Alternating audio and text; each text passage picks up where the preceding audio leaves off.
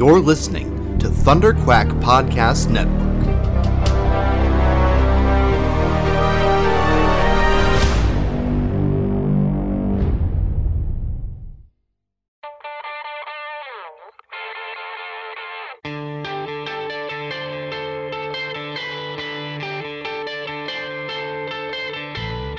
Hi, I'm Fabian Nicieza, and you are listening to the Epic Marvel Podcast.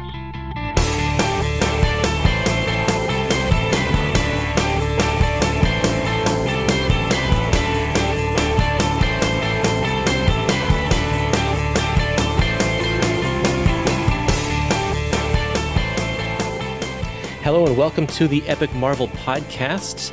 This is X-Force, episode 2A, technically. This is going to be the X-Cutioner song, plus a few other extras, covering a period of X-Force from 1992 and 1993. I am your host, Kurtis Findlay. And I am your X-Force co-host, James Salerno. And we have somewhat of a special episode today because this is the X-Cutioner song. It's a really, really big crossover that brings in a bunch of different X titles. So we thought that we'd bring in a bunch of different co-hosts and have kind of a bigger, more special roundtable discussion about that. But before we do that, we have a couple of issues in the X-Force Epic Collection that we're going to discuss first. So James, you want to tell us what we're going to talk about in this episode? Yes, this is the Cable, Blood, and Metal two-part miniseries. This came out in late 1992. The first issue came out in the fall, and the second one, it was actually very late. The second one came out, I think, after X-Cutioner song was already done. But yeah, this is actually this is a pretty interesting miniseries right here, because if you've read like the initial dozen or so issues of X-Force, you'll know that kind of leading up to this epic collection, Cable disappears. He's not actually appearing in X-Force at this time, so it actually is kind of like a good reason to have a miniseries for a character, because he's not appearing where he normally appears. You know, it's kind of contradictory to what they do, much later on, where people appear all over the place all the time. But yeah, this was actually sort of filling a gap in his X-Force appearances. And this is before Cable has his own ongoing series as well. So instead of giving him his own series, we're getting this special story. And it's interesting that you say that the second issue came out after X-Cutioner song, because there is a huge reveal in that second issue that plays heavily into a major plot point of X-Cutioner's song. It may have not come out like right after, but it definitely didn't come out like when it was supposed to. Like issue 1 and issue number 2 were supposed to be in the can before X-Cutioner's song started. Issue 2 came out either like halfway through or very close to the end, kind of to the point where what you mentioned before, like the big plot points would have already sort of been passed over. Yeah, wow. That's pretty wild. Okay, so yeah, you mentioned the Cable's off doing his own thing. So at the end of the first X-Force Epic Collection, they have a big battle where Domino and Cable get separated from the rest of the X-Force team, and they say that they're going to go find Tolliver, who's kind of been a thorn in their side for a while. So that's kind of what they're doing in this miniseries here, and then by the end of the miniseries, Cable ends up in the future, and so he's not even present at all. But I have to say that I did not enjoy this miniseries. Really? For a number of reasons. I did not enjoy it because maybe it's just because of JR's art. And there are certain times when I really like John Romita Jr., and there's certain times when I just don't like him. I love him. I absolutely love him when he was doing Spider-Man, both in the 80s and in the early 2000s with Straczynski. But this one just didn't do it for me. I found that it was overly convoluted and too many sideways pages, and there wasn't a big enough distinction between the flashbacks and the modern day. I know that he used the device of making all of his borders black whenever he was in a flashback, but for me that distinction wasn't obvious enough. And so there were times when I was reading whole scenes and I'm like, hold on a second, what time am I in again? And it just made it so that it wasn't an enjoyable reading experience for me. Did you Yeah. get that, or how did you feel about No, this? I could totally get it. I almost wonder if this was maybe something that was planned to be more issues. The fact that issue 2 came out late, and John Romita Jr. He's usually a pretty reliable guy. He doesn't miss deadlines. So I almost wonder, what else was going on behind the scenes here. As far as like all the jumping back and forth, and going to the future, going to the current, going to the past. Yeah, it's definitely kind of hard to follow. I noticed though that I'm probably like a bigger Fabian Nicieza fan than most. He's the guy who wrote this. The thing that I like about this is that Nicieza is one of those writers that really does world building well. He's tackling a lot of stuff that's actually happening like in our real world, like the Iranian hostage crisis, the Afghanistan issue in the 80s. Yep. But then he likes to drop like little clues about what else is going on in the Marvel universe. And he's kind of he's always one of those writers who's not afraid to bring in, just random references from some Captain America annual from 10 years ago or something. And I kind of like that because like I like being rewarded as a reader, like seeing things that pop up again, and it's like, okay, like it kind of makes you believe that like the Marvel universe is like a cohesive unit, and these guys are acting within the parameters of that world. So are you talking about Six-Pack changing their name? I love that. Yeah. So anybody, Silver Sable, she's a mercenary that first appeared in like the Spider-Man issues in the 80s. And she had like her own mercenary team called the Wild Pack.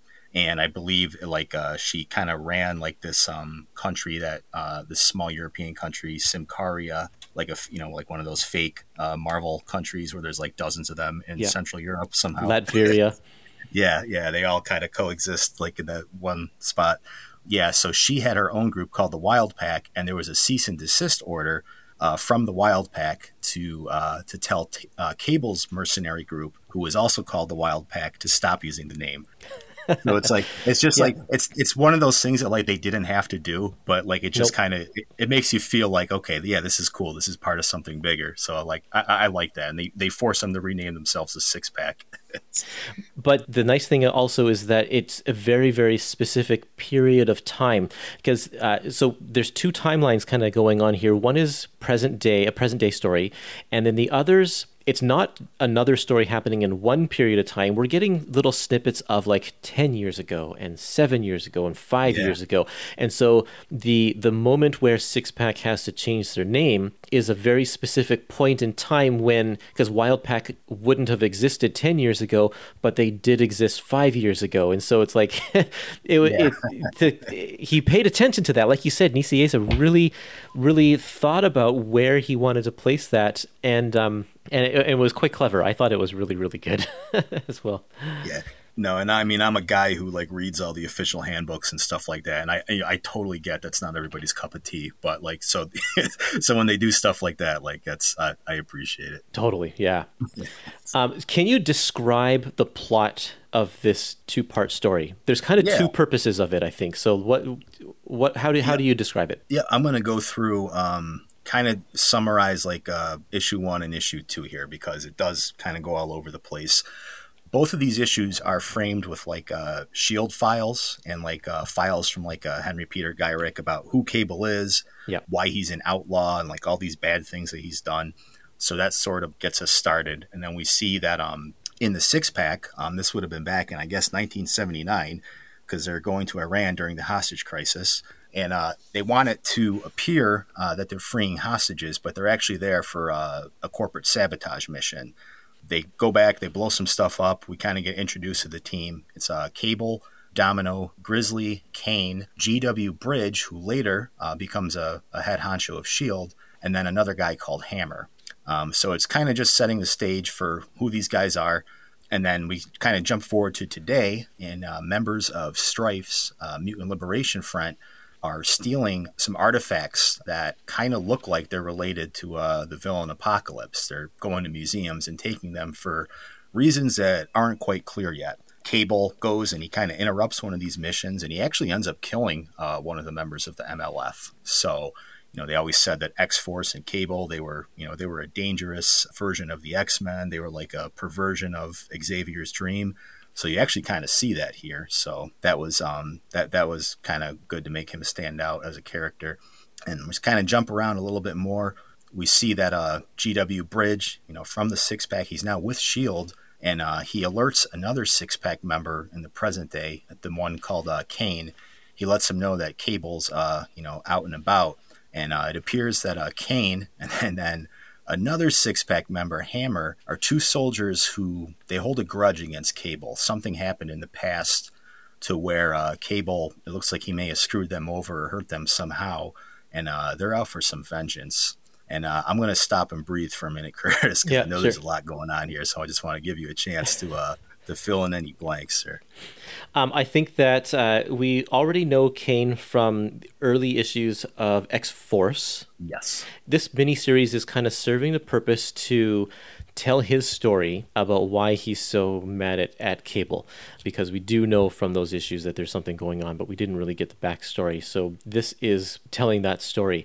I do like the little details, like the only reason we really know that these weapons have ties to Apocalypse. Well, I mean, they do state it, but if you look at the hilt on the sword, like Apocalypse's face is carved into it. It's little things like that. It's like if you don't look carefully, you won't notice that. Little clues like that. It's kind of fun. And you know what, too? I don't think that they established all of the Egyptian stuff yet with Apocalypse. He wasn't En Sabanor yet. That name came later on. So yeah, I know. Like looking at that through modern eyes, like you might think, Egypt, Apocalypse. But yeah, I'm pretty sure that was still kind of a mystery at this point. Yeah.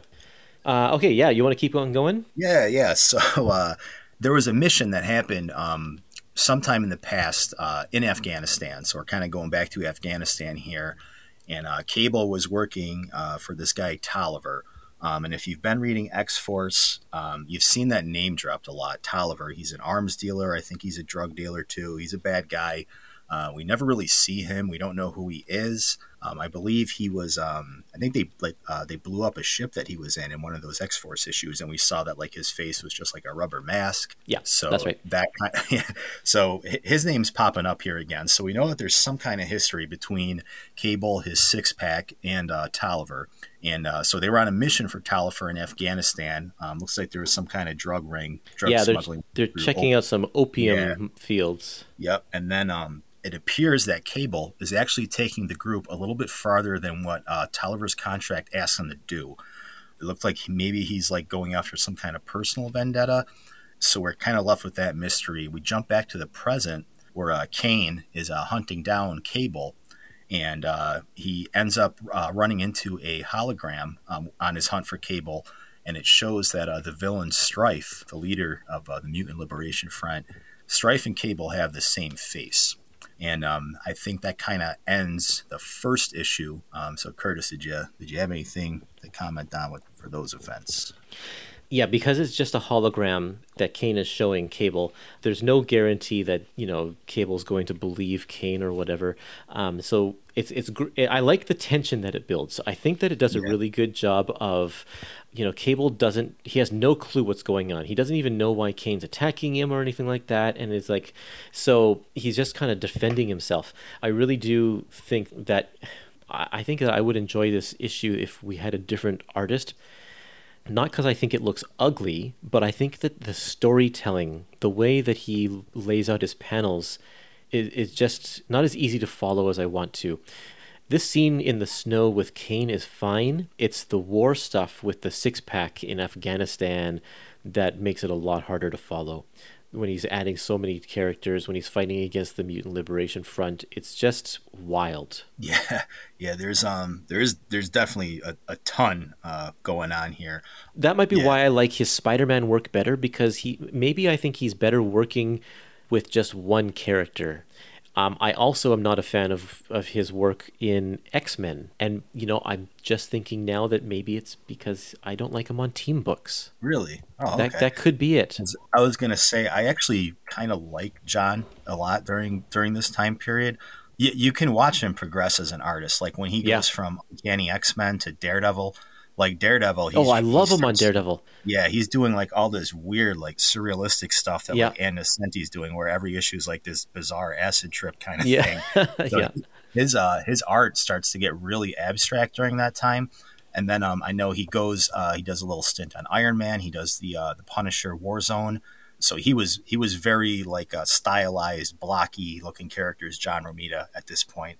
And I think the reason why I like it is because I like the way he draws war and like grunts. Like these are just like a bunch of dirty like soldiers like going from like battle to battle.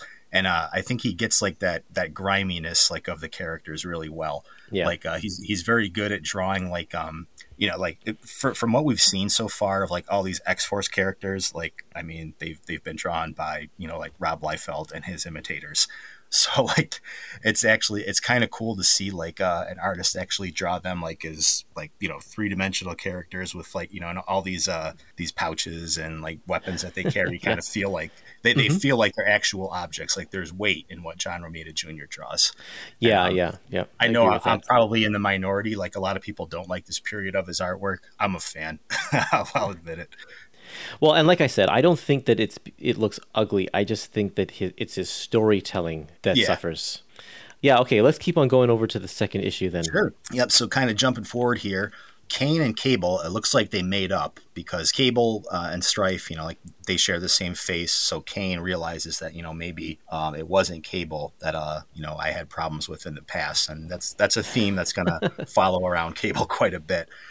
So they go to Clan Yoshida in Japan. There's another artifact there that's going to be a major plot point.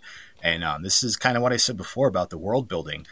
We know Clan Yoshida because we've seen that place before in X-Men with Sunfire, his family, Mariko Yoshida, and the Silver Samurai. And they actually reference that Mariko died in Wolverine issues that came out shortly before this, I believe. Right. So that was kind of cool. They're referring to events, kind of reward you as a reader, make you feel like these things it's important if you pay attention to the details, which I like.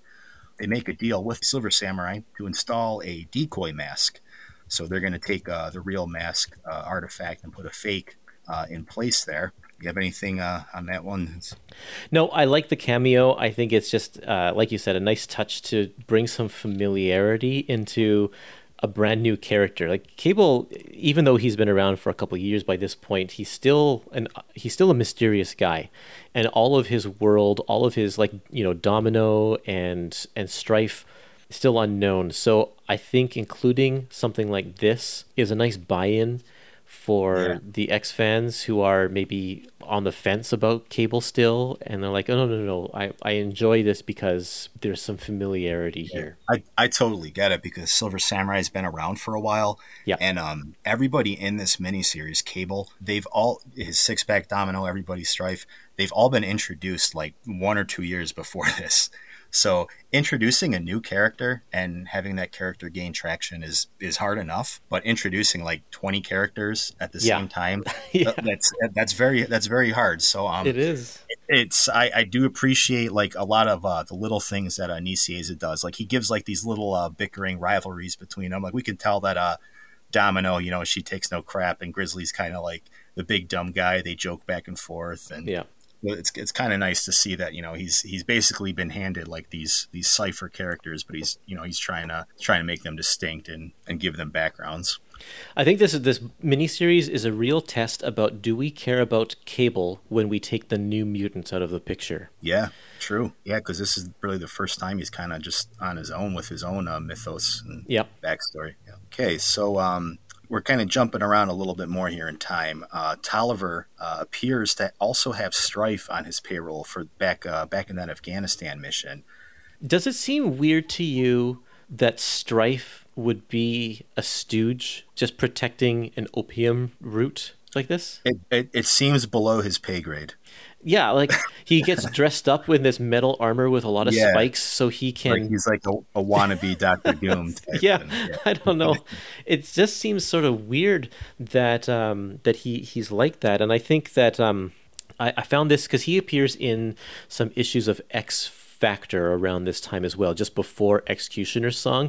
And in that one, there's one scene where the Mutant Liberation Front is on one side of Zero's portal and X-Factor's on the other, and they're playing tug-of-war with Strife in the middle. Like Strife, they're trying to pull Strife. X-Factor has his hands, and Mutant Liberation Front has his legs, and they're trying to pull him through the portal. And it's like, really, it's like, this big menacing guy shouldn't be treated like a rag doll in this. It's like kind of demeaning to his character, but they're playing it up for laughs. I kind of think they just didn't know what to do with Strife at this point. They had the mystery. They had the mystery about the faces, but they didn't know at all how they were handling the character. And you're going to see that so many times over like this like early 90s period of X-Men where somebody was introduced as a mystery. Maybe they didn't quite have that figured out yet on paper, and just run with it. Yeah. But, in all fairness, Claremont did that a lot too. There was a lot of things that was, that's what kept people coming back, and he had the title for 15 years or so. So, well, yeah, he had the benefit of being able to play the long game. That's true. Scott Lobdell kind of did too, because he was on X-Men for a long time as well, but you had so many X titles and so many writers dealing with things, whereas Claremont, he had it easy. It was him doing that. And he had New Mutants as well, which he was writing, or he worked closely with Louise Simonson. But you don't get that benefit in this era of the X-Men with so many titles. A lot of cooks in the kitchen. Yeah. So this is interesting, too, if you paid attention to New Mutants. In Mexico today, Strife goes to visit, it looks like it's Richter's dad's brother. Now, if you remember, Richter left the New Mutants. He hated Cable because he thought that Cable killed his dad. And now it's kind of becoming obvious as to what's really going on is there's this other evil guy out there that looks like Cable that's doing a lot of bad things. So, and Richter's dad's brother looks like he makes some kind of mention to that. You killed my brother. Yeah, so that's good. That's I don't know if that comes across well if you're just reading this miniseries, but if you were reading New Mutants a couple of years earlier, that definitely would make sense. That's a good point because I totally missed that. Yeah, and it's Richter too, like the superhero Richter is Rictor, but his last name is actually Richter, Richter, and they just use that name here, and it's Mexico, and he's if you read New Mutants, he's from Mexico, so you kind of had to piece that together. But I could totally see how that you might get a little bit lost if you weren't paying attention to all that stuff. So they could have maybe given like a footnote there or something. So we see there's some kind of deal going on there. And then we're jumping around again. There's a lot of locations. I want to see John Romita Jr.'s like his drawing table at this point in time, like all his photo reference, because now we're going to Singapore. No kidding. In Singapore, it seems that Cable's bringing his mercenary team into his own personal conflict with Strife. So it's not just like a business deal anymore. So there's a lot of mistrust that the Six-Pack has in what Cable is doing. And then we go to back to Mexico in the Yucatan Peninsula where Cable and Kane are hunting down Strife today. And they're ambushed by the Mutant Liberation Front. Yeah, Hammer and Kane, they get, or actually, I think this was in the past. I'm sorry, Curtis. Here we go, See what I'm talking about? The past and the present. The Mexico thing, correct me if I'm wrong, that was a few years in the past, but not as far back as Afghanistan, if I'm not mistaken. So Mexico is all happening modern day. Okay. All of Mexico is modern day. Oh, okay. You know why? That's my bad, because... Hold on to your seat for a second, Curtis, because now we have to jump to Uruguay now. Okay. So there was another mission in Uruguay years ago where Hammer and Kane got sacrificed, where Cable was kind of put into a position where there was a disc of some kind of information. We don't know what this disc is. And he had to save a disc. He had to prevent it from getting into Strife's hands. And it was either save the disc or save Kane. And he chose the disc. Hammer is like, what are you doing? Like, you betrayed us. He goes to shoot. Hammer blocks the blast, and Hammer ends up getting paralyzed. Kane gets crippled by Strife. And, so that kind of, that thing that happened in the past, kind of now we realize why there was such a beef there with Kane and Hammer and Cable, and why his group doesn't trust him anymore. Yeah, so that's definitely the defining moment right there. He decides to forsake all of his team completely. And then the other pivotal moment being in the present when Strife takes off his helmet and reveals that he is also Cable. Yep. So yeah, big moments there. I think the ending, if you can make it past all of the jumping around to the different missions and keeping track of where they are and who's doing what, these last few pages are kind of the most important. So if you've made it this far, even if you don't quite understand the rest, as long as you get what's going on in these last few pages, you're good. So just the basic gist of it, Cable is he's a soldier for fortune. He doesn't have the best morals, but he's not a bad guy. He's obviously not doing this to, hurt his friends or sell them out for money. There's something very serious that's going on here that, he cannot compromise no matter what. Yeah. So we're adding a little bit of, layers to his motivations here. And so kind of going back to the present in Mexico, the situation with Strife and Kane is repeating itself now, where Strife is threatening to, either kill or cripple Kane again. And this time, Cable burns the disc to save his friend. And Strife then escapes. He's clearly plotting something to do with Apocalypse. And, like these artifacts and whatnot that he's been gathering have something to do with that particular villain. And Cable and Kane are both in extremely rough shape after this.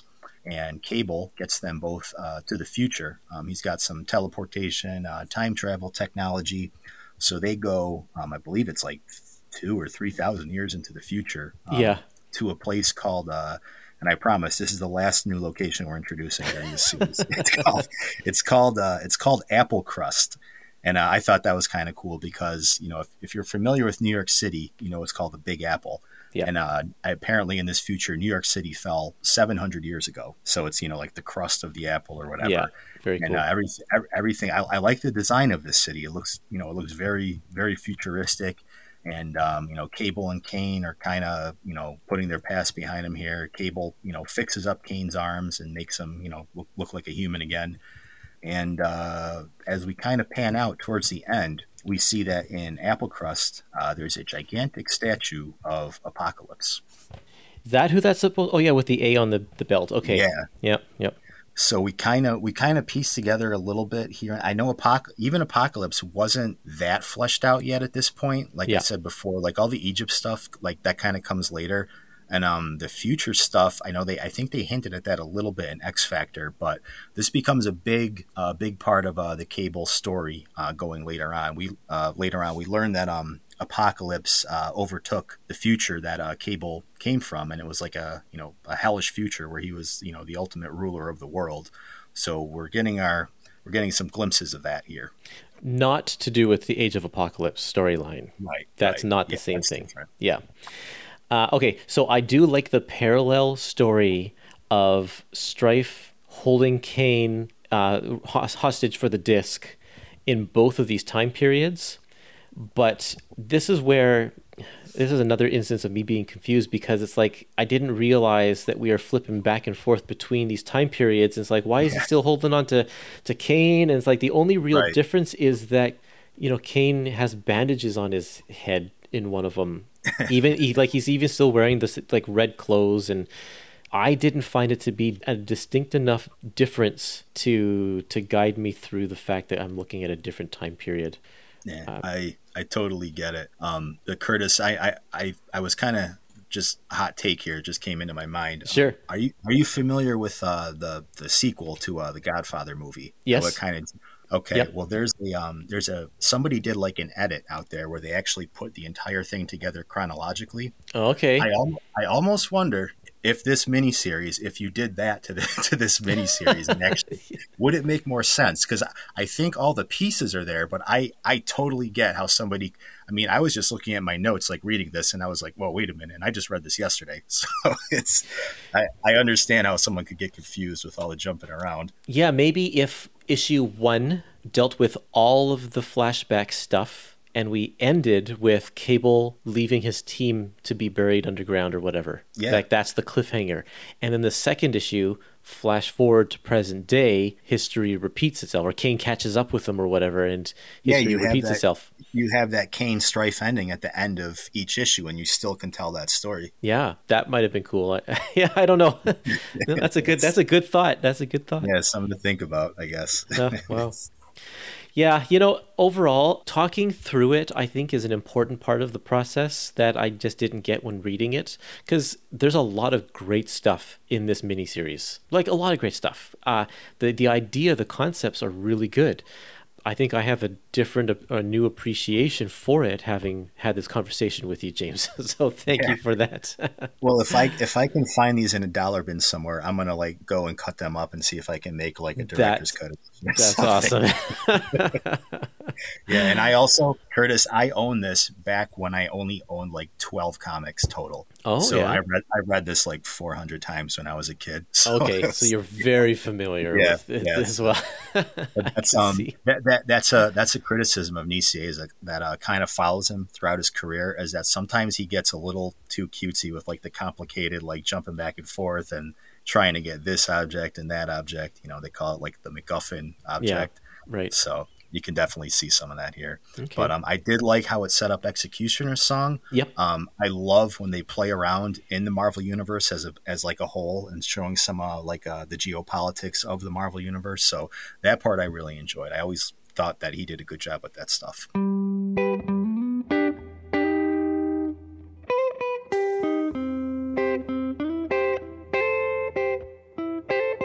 Well, let's move on to our next part of our episode, which is going to be X-Cutioner's Song, the multi-part crossover that features a bunch of different X titles.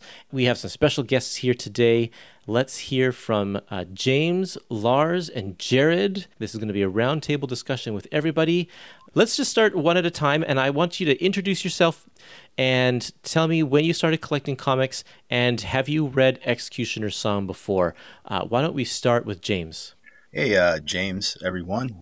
I started reading comics in 1993, so a couple months after this crossover was coming out in publication time.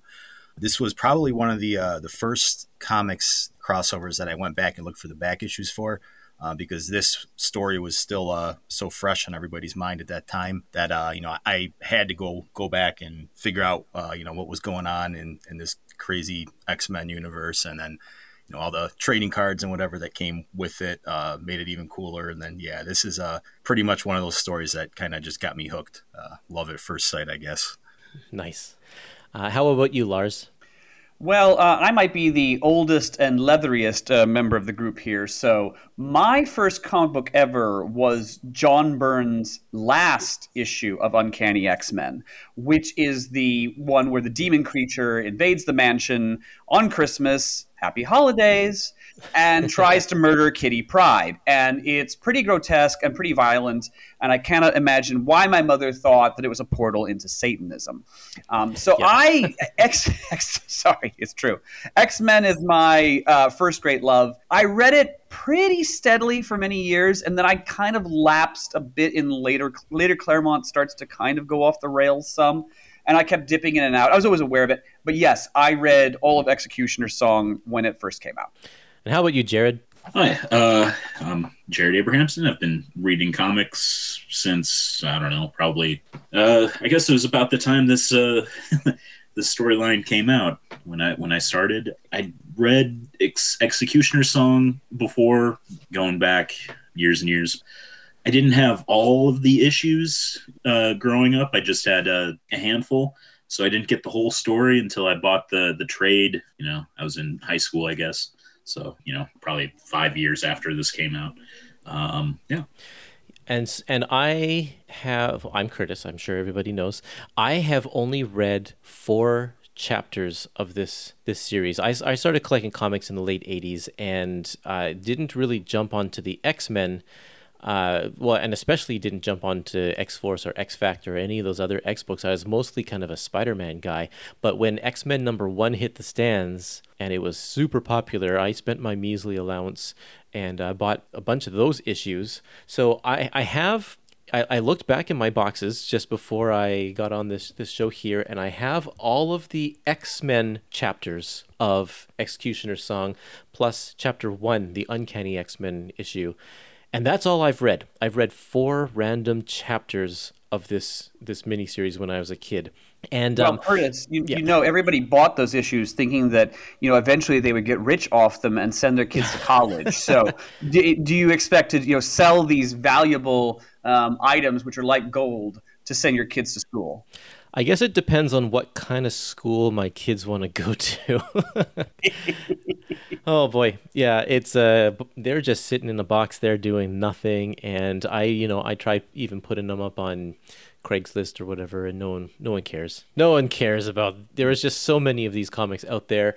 This was the height of X-Men popularity, and the 90s, the early 90s were just a massive explosion for X-Men, and because of that, for Marvel, even though Marvel was going through their own financial crisis at the time, this X-Cutioner's song was one of the first trade paperbacks that Marvel put out in the early 90s. You remember that trade paperback with it had a white cover with, I think, a Joe Mad drawing on the front? I was going to say, I remember the one with they used the stripe artwork from Jay Lee's X Factor, and it was like a white border. They did a few. Yeah.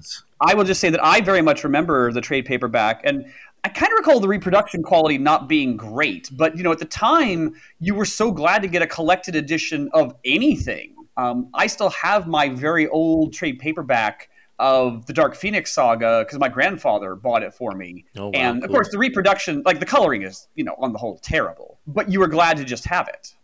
Absolutely. Back then, they were still doing the 4-color printing process, and so nowadays it looks much slicker. I do want to talk a little bit. This story, X-Cutioner Song, is now being reprinted in X-Force Epic Collection Volume 2, and soon it's also going to be in X-Men Epic Collection Volume 21. They're both called X-Cutioner Song.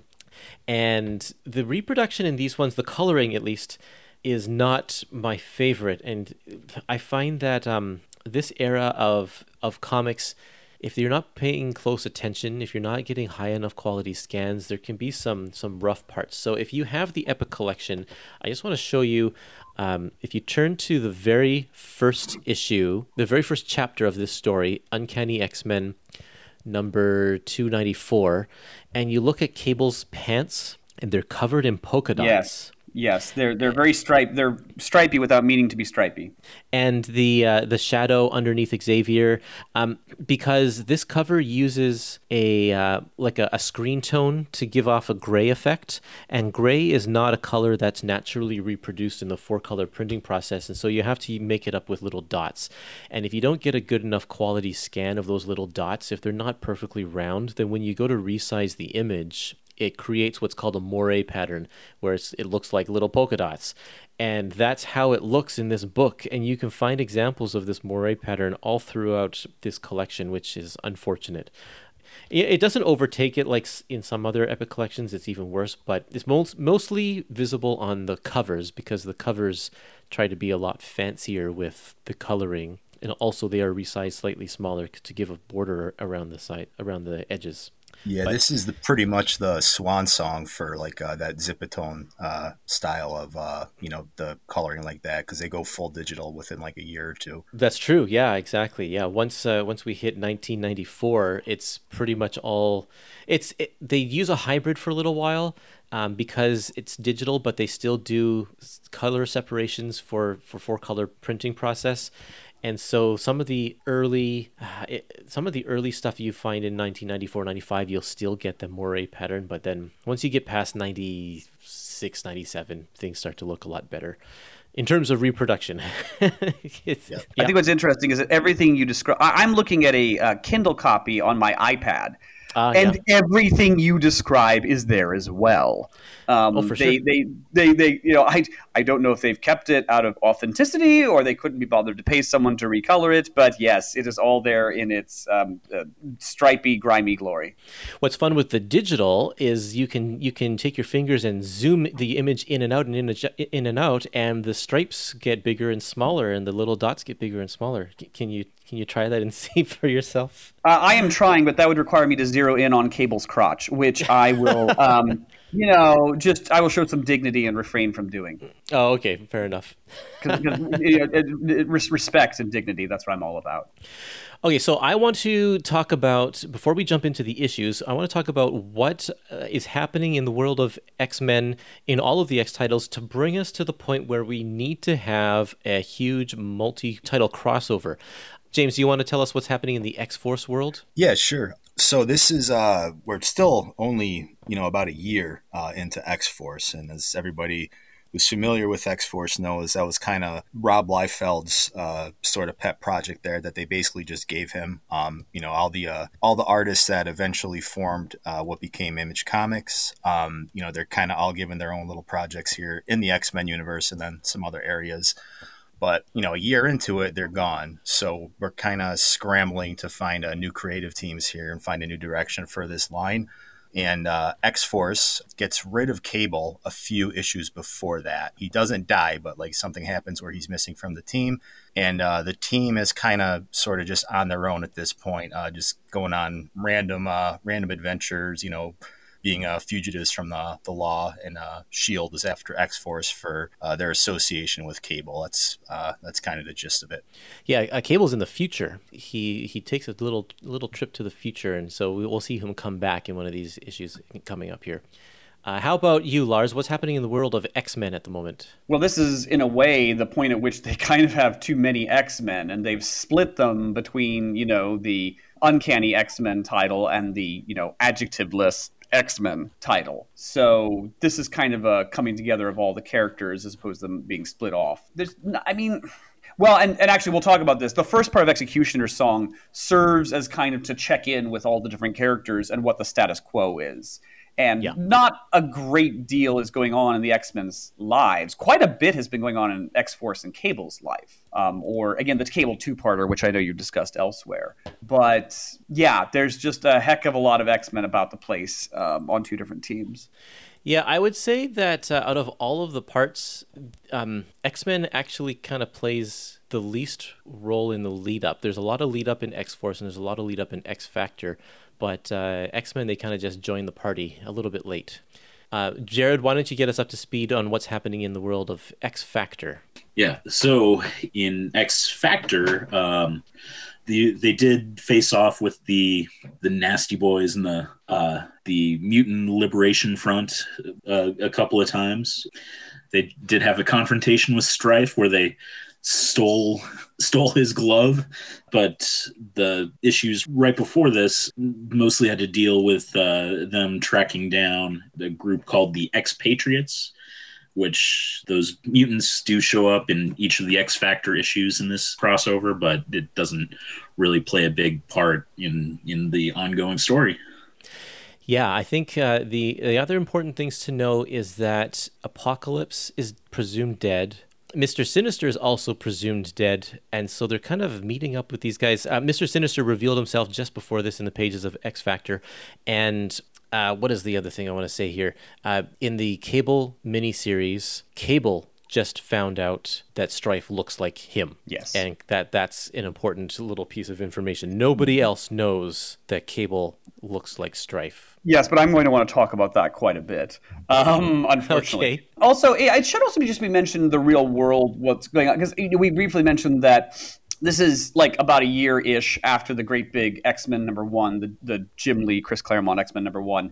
So I know that for a lot of people who are a bit younger than me, they're, as much like James, they're getting into X-Men in this period. And I think that's one of the things that has kept X-Cutioner's song rather prominent and selling so well in print. So, if I'm less than flattering about it at times, I know that I'm being critical sometimes of something that to some people was at a very influential age. And that's a big key reason why they like it. So I appreciate that for them. Wasn't the animated series on about the time that this crossover came out? Or, I'm not exactly sure which came first, but I think this came out about the same time as the animated series, right? Probably around the same time, yeah. Yeah, fall of 1992. Yep, that was right when this came out. Wow. And it cannot be underestimated how much the cartoon launched the X-Men's prominence. X-Men, of course, had been an enormous hit in comics prior to this. I mean, Uncanny X-Men by Chris Claremont is basically the comic book of the 1980s. However, it still didn't have any mainstream prominence, to the point that I remember very distinctly there was a member of the University of Iowa basketball team who was so wonderful. They called him the X-Man. And when sportscasters would talk about this, they felt the need to pause and explain to the audience who the X-Men were. This is in the 1980s when the comic is a huge hit.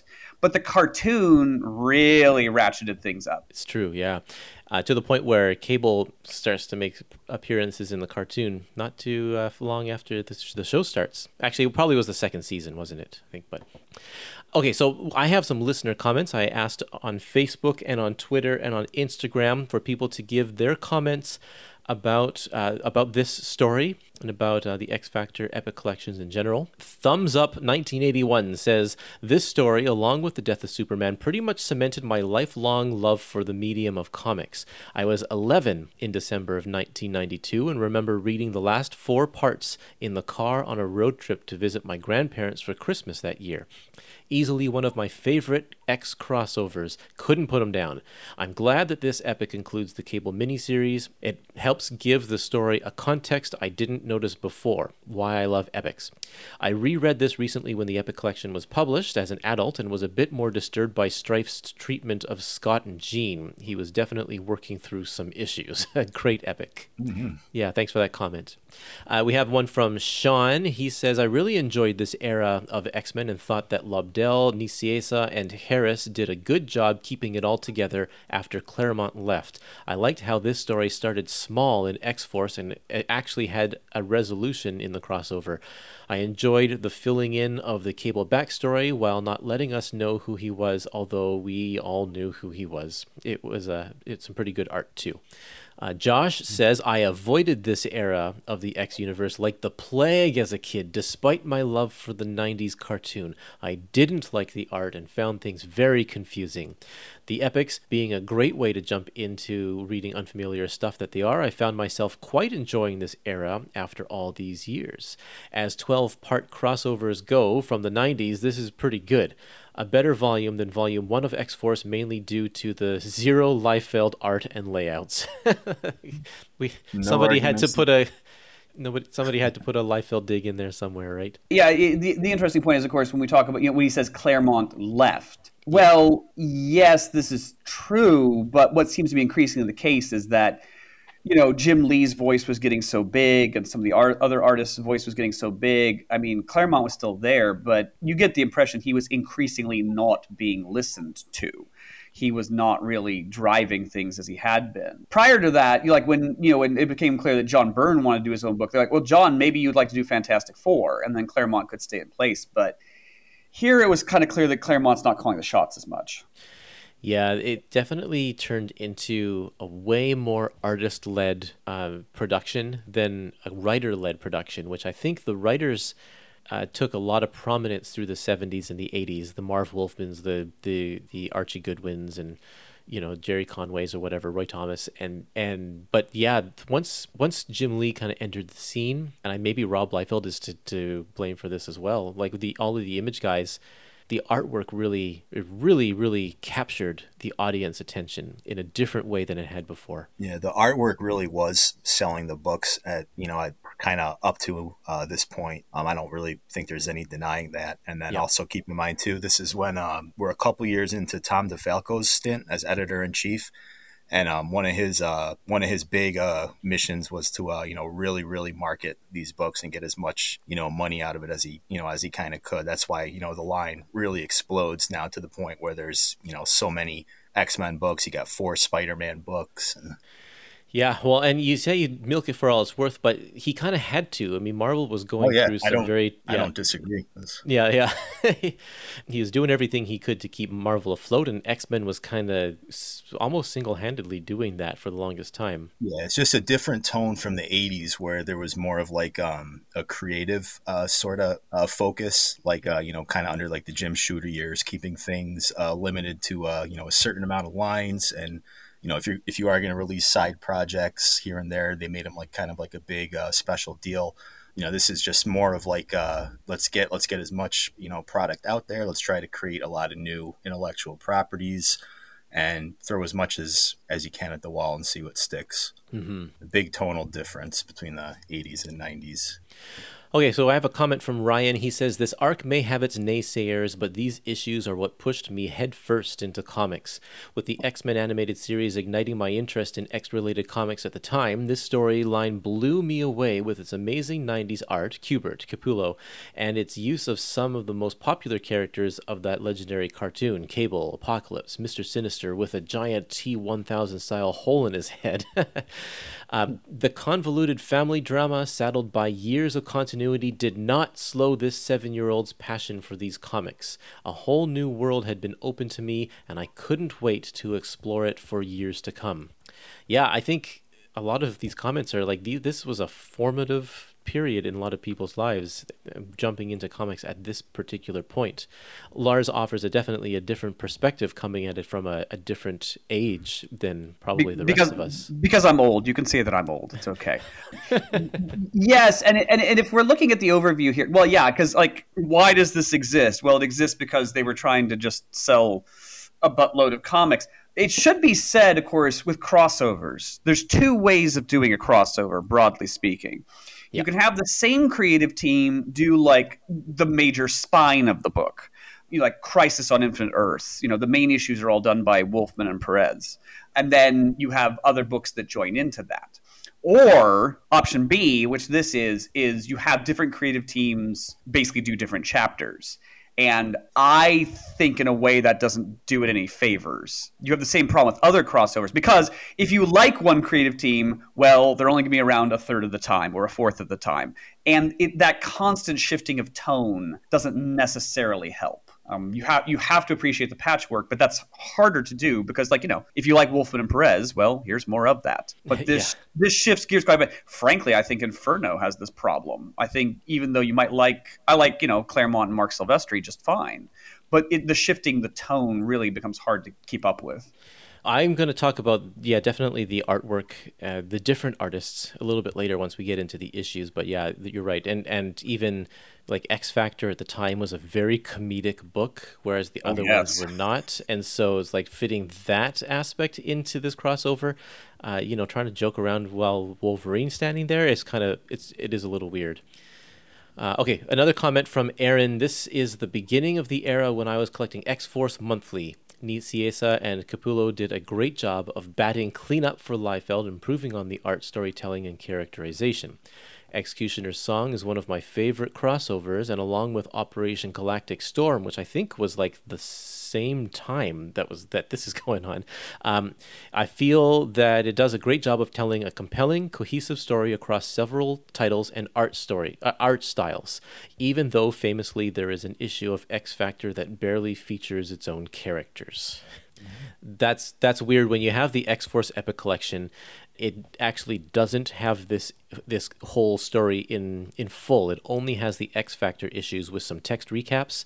And so you have one issue there that doesn't even barely has the X Factor characters. Honestly though, I kind of prefer it that way. I mean, I own, the X Factor by Peter David omnibus, and I don't feel any need for those other issues to intrude upon it. I want to be reading X Factor by Peter David, which, as you say, is very distinct. Oh, yeah. Yeah, and also the X Factor, like this storyline is the least important to X Factor going forward than, the X-Men or X-Force. It's true, yeah. Well, and infamously, of course, I believe I'm right in saying it was ultimately the sort of stuff that led to Peter David leaving the title, because he felt that, the intrusion of the crossovers on what he wanted to do with the book, it was just too much. On his second run on X Factor, I believe he reverses course on that, and he says, I realized that participating with the crossovers will bump sales. And as of my book, and as sales always go down over time, not participating in the crossover would, make my sales get soggy, and that's not good either. Yep. It's true. It's true. Okay, we're spending a lot of time on comments because a lot of people had stuff that they wanted to say on here. I just have a few more. I'm going to kind of plow through them here. I have one on on Twitter from Shatterstar Poetry Jam says, yeah, I know, great title.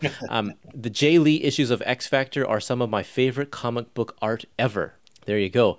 And then Tom says, X-Cutioner song came at the height of my comic collecting fever when I was 10, 11 years old. Fridays were new comic day back then, and I remember going after school to the corner store to see if another issue was out. The bags, the trading cards, the pouches. Yeah, we never talked about that. Each of these issues was individually bagged with a trading card. That's how much they wanted to pump up this crossover. It was nuts. Yes, you're right. Which meant that, I couldn't just go to 7-Eleven and flip through it on the stand. You have to actually buy the issue. I believe they still cost the same, though, right? Yeah, From month to month. So at least there wasn't like an increase in price. I worry that since we're into I say this so as a former price guide manager for Wizard Magazine, I worry that since we're now into the age of the bubble, that the clear and obvious intent was to force people to buy 2 copies of every one to keep polybagged and one to open and read. Ridiculous. Yeah, you're absolutely right. Funny you mentioned that. I remember back in the day there was there was something in Wizard that said kind of to what you were just talking about, how to reseal the polybags, like to hold a lighter 2 inches away after you cut it with an X-Acto knife, and you could kind of do the little crimp on the plastic edge. That is, if it can be done, that's a brilliant idea. I wonder how many comics got burned.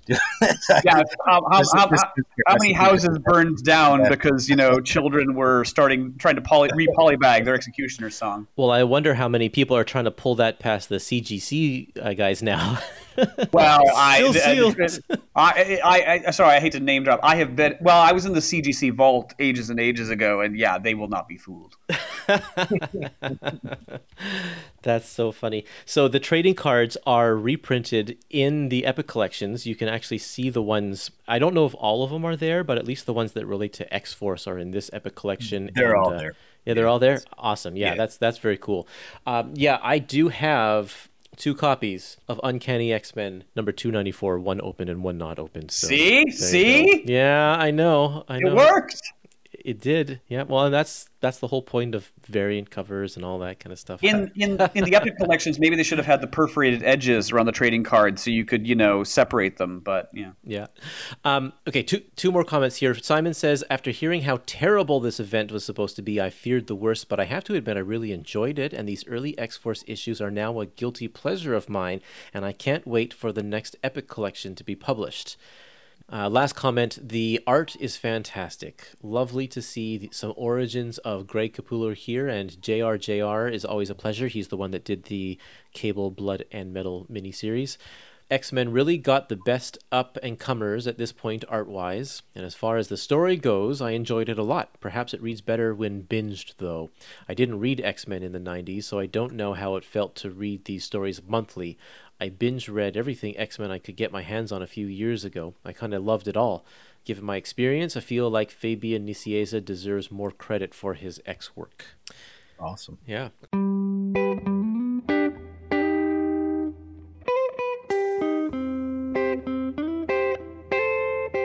Okay, that's all we have for comments, and we've spent a lot of time with the preamble. I think we should probably get into talking about the issues. We are going to talk about just the first 6 parts in this episode, because with 4 of us talking, it's going to take us a long time to get through all of these issues. So we're going to do the first half in this episode, and then in the next episode, we'll deal with the last half. And since we all sort of represent a different X title, Jared is my X Factor co-host on my X Factor episodes, and James is my co-host for the X-Force episodes, and Lars, you're going to do some X-Men with me, so I think we're going to each introduce our respective X title, and that means we're going to start with Uncanny X-Men number 294. So Lars, can you give us just a 1 or 2 sentences to give us a recap, and then you can start us off with your thoughts about this issue. Yeah, I mean, this is basically opens up as a slice of life story, just kind of checking in where all the different characters are. And it happens that Xavier is going to give a little public talk on, kind of mutant harmony and diversity and tolerance and inclusivity and acceptance. He's doing it at, I believe it's at a Lila Cheney concert. That is her name, right? Lila Cheney, yeah. And some of the X-Men are there guarding him, although they're not going to be doing a very good job here. And some of them are like, we're just checking in with the characters because, Colossus and Iceman are off buying groceries. I love it. So it ranges all over the place as to where the characters are.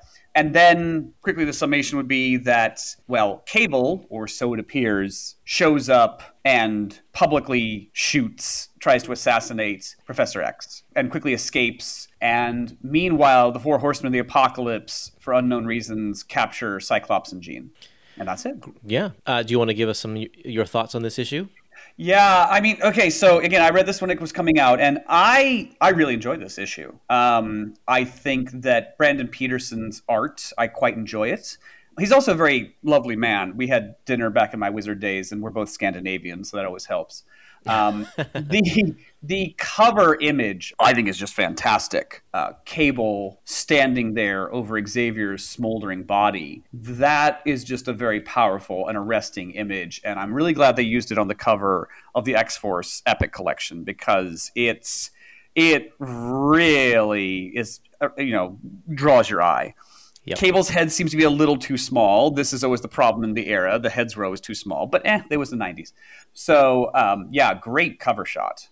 I could just imagine people, viewing this on when it came out in the day, because Cable was sort of still an unknown. He was pushing the envelope of things that the rest of his team were willing to do. And to see him actually taking out Xavier, it's like, whoa, it's not out of the realm of possibility that this is actually kind of real. Okay, we'll get to that. I politely disagree, but we'll get to that. Yeah. Okay, sure. And the slice of lives, I mean, some of them are like, Colossus and Bobby are buying groceries. One of the ones, it's not necessarily handled all that well, but that I do kind of enjoy, is that Jean, being a telepath, catches Cyclops kind of daydreaming a bit salaciously about Psylocke. Yeah. And she gets ticked with him that he's daydreaming about Psylocke. And, they've always alluded to the fact of the difficulty about dating a telepath. And this would be one of them. Because it's a very, I know we're dealing with mutants. It's a very human moment where Jean, is wrestling with the fact they say, why are you daydreaming about Psylocke? Of course, the obvious response to that is no matter how much you're in love with somebody, you're going to daydream about someone else at some point. This is what we as people do. I happen to be married for 20 years, and, it's occasionally you think of someone else. So I thought that was a very nice moment between the two of them. There's an X Factor insert that, tries to be a bit jokey, as it were, because X Factor's jokey. I do worry that, if you didn't know who the Horsemen are, there's really no explanation for that here. And also, they're not really working on behalf of Apocalypse, which is also a bit strange. So some explanations here are not forthcoming. I can keep rambling, but what else do we need to cover? Jared, do you have any comments? Well, I do really like sort of the mundane beginning to the story. The characters going on dates, Iceman and Colossus going to the grocery store. But one thing that kind of stood out to me was the one page that the X Factor shows up, and it's strong guy, multiple man, and Quicksilver on the couch watching the concert. They felt sort of written out of character in this instance, but it's not Peter David writing them, it's Scott Lobdell. So I don't know, what are you gonna do? I'd agree with you. I mean, I think because this is Nicieza trying to mimic the fact that X Factor is a comedy book, or is I guess it's Lobdell. Okay, so still, it's Lobdell trying to mimic the fact that Peter David is writing a comedy book, and he has multiple man doing a conga line, which we haven't seen that side of jokey Jamie Madrox yet at all. I think you're right. I think that it is a little bit out of character. He doesn't quite have a handle on how Peter David is doing things. Humor is hard to replicate. A particular person's sense of humor is hard to replicate, and they don't quite get there here. Yeah. I will say, okay, here's the thing, to cut to the chase. I enjoyed this issue overall. I thought it set things up very nicely, except for the problem with the Horsemen. It's like, well, here's the characters, here's so on. And the assassination attempt on his life clearly sets a little bit of a time bomb going, because X-Force is watching the coverage and they're like, oh my God, Cable has just tried to kill Professor X, so all hell is going to break loose. That's where it does really well. I think the art does really well. Here's the problem. I humbly submit to you that the decisions made previous to this means that at this point, if you have been paying attention and you have a good sense of literacy, I was reading this at the time and I was like, oh my God, I know exactly how this 12-part story is going to go. Exactly. Because the tragic decision to reveal in the Cable two-parter that Strife has Cable's face. We even knew that before that. It was revealed in X-Force number 10, but not to anybody except for, what was his name? Weapon Prime. But we the reader know. Here's the thing. The setup to this, it was a tragically stupid mistake to reveal that Strife has Cable's face, because the moment that is known, you as the reader go, well, the obvious explanation here is that it's Strife pretending to be Cable, and the story in no way disappoints on that regard. So I didn't for a moment believe that Cable had done. Also, what they should have done was it would have worked if they'd not just had Strife noodling around the background, not made him so prominent, not revealed that he has Cable's face, and then really kind of build up even more so Cable's extremism in X-Force and give Cable a plausible reason to have tried to shoot Xavier. We are not given a motive beyond Cable shooting Xavier other than he's kind of pissy. And the obvious scenario, I was like, oh, well, the next 12 issues is going to be the X community is going to go after X-Force. They're going to punch each other up. Strife is going to interrogate Scott and Jean, and there's going to be the finale, the end. And that was with no foreknowledge. Spoiler alert! Holy cow! Look. I'm talking to you from the vantage point of somebody who had only read the first issue, and you're like, well, this is the way I would expect it to go. And if they led you to believe option A and giving you option B, awesome. But that's not what happened. And so that's why I found this all a bit underwhelming, was because I'm like, I know how this story is going to go, and it wasn't surprising. James, do you have anything you want to say? Yeah, I actually disagree a little bit.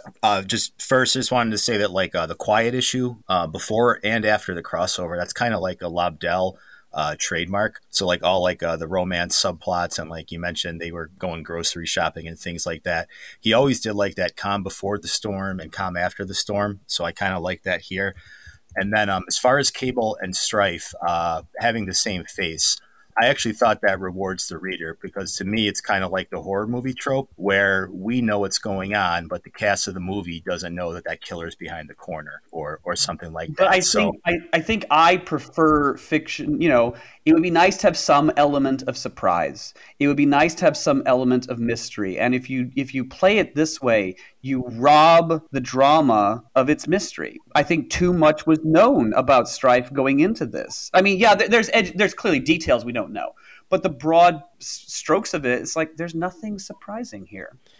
Except his motivation. I mean, literally kind of the only thing we know about Strife is that he looks like Cable. Yes, but the moment you know he looks like Cable, because you presume, either he's a Cable clone or Cable is the Strife clone. I mean, this is the most obvious explanation, and they don't deviate from that. So why does he have an interest in Scott and Jean? Well, he's a Cable clone, Or he's from an alternate timeline. Maybe, possibly, but either way, when we've already figured out that Cable is Scott and Madeline Pryor's son grown up, then again, there's not really anything surprising there. I do apologize. I didn't mean to bring things stone dead. It's just, again, this is what was going through my mind, only having read issue 1, which I enjoyed, but that's what I was experiencing at the time. I'm like, oh, well, I know what the story is now. Okay. Well, going from there, I guess we can just say, well, now that we know how the story is going to turn out, is it still enjoyable as we go along? Is there still enough happening with the characters and the character development, the soap opera drama, to still keep us invested in the story? And that's a perfectly fair question to ask. Yeah. Yeah. Okay. A couple of things that I really like. I really like the page where Xavier gets shot because the background is completely red.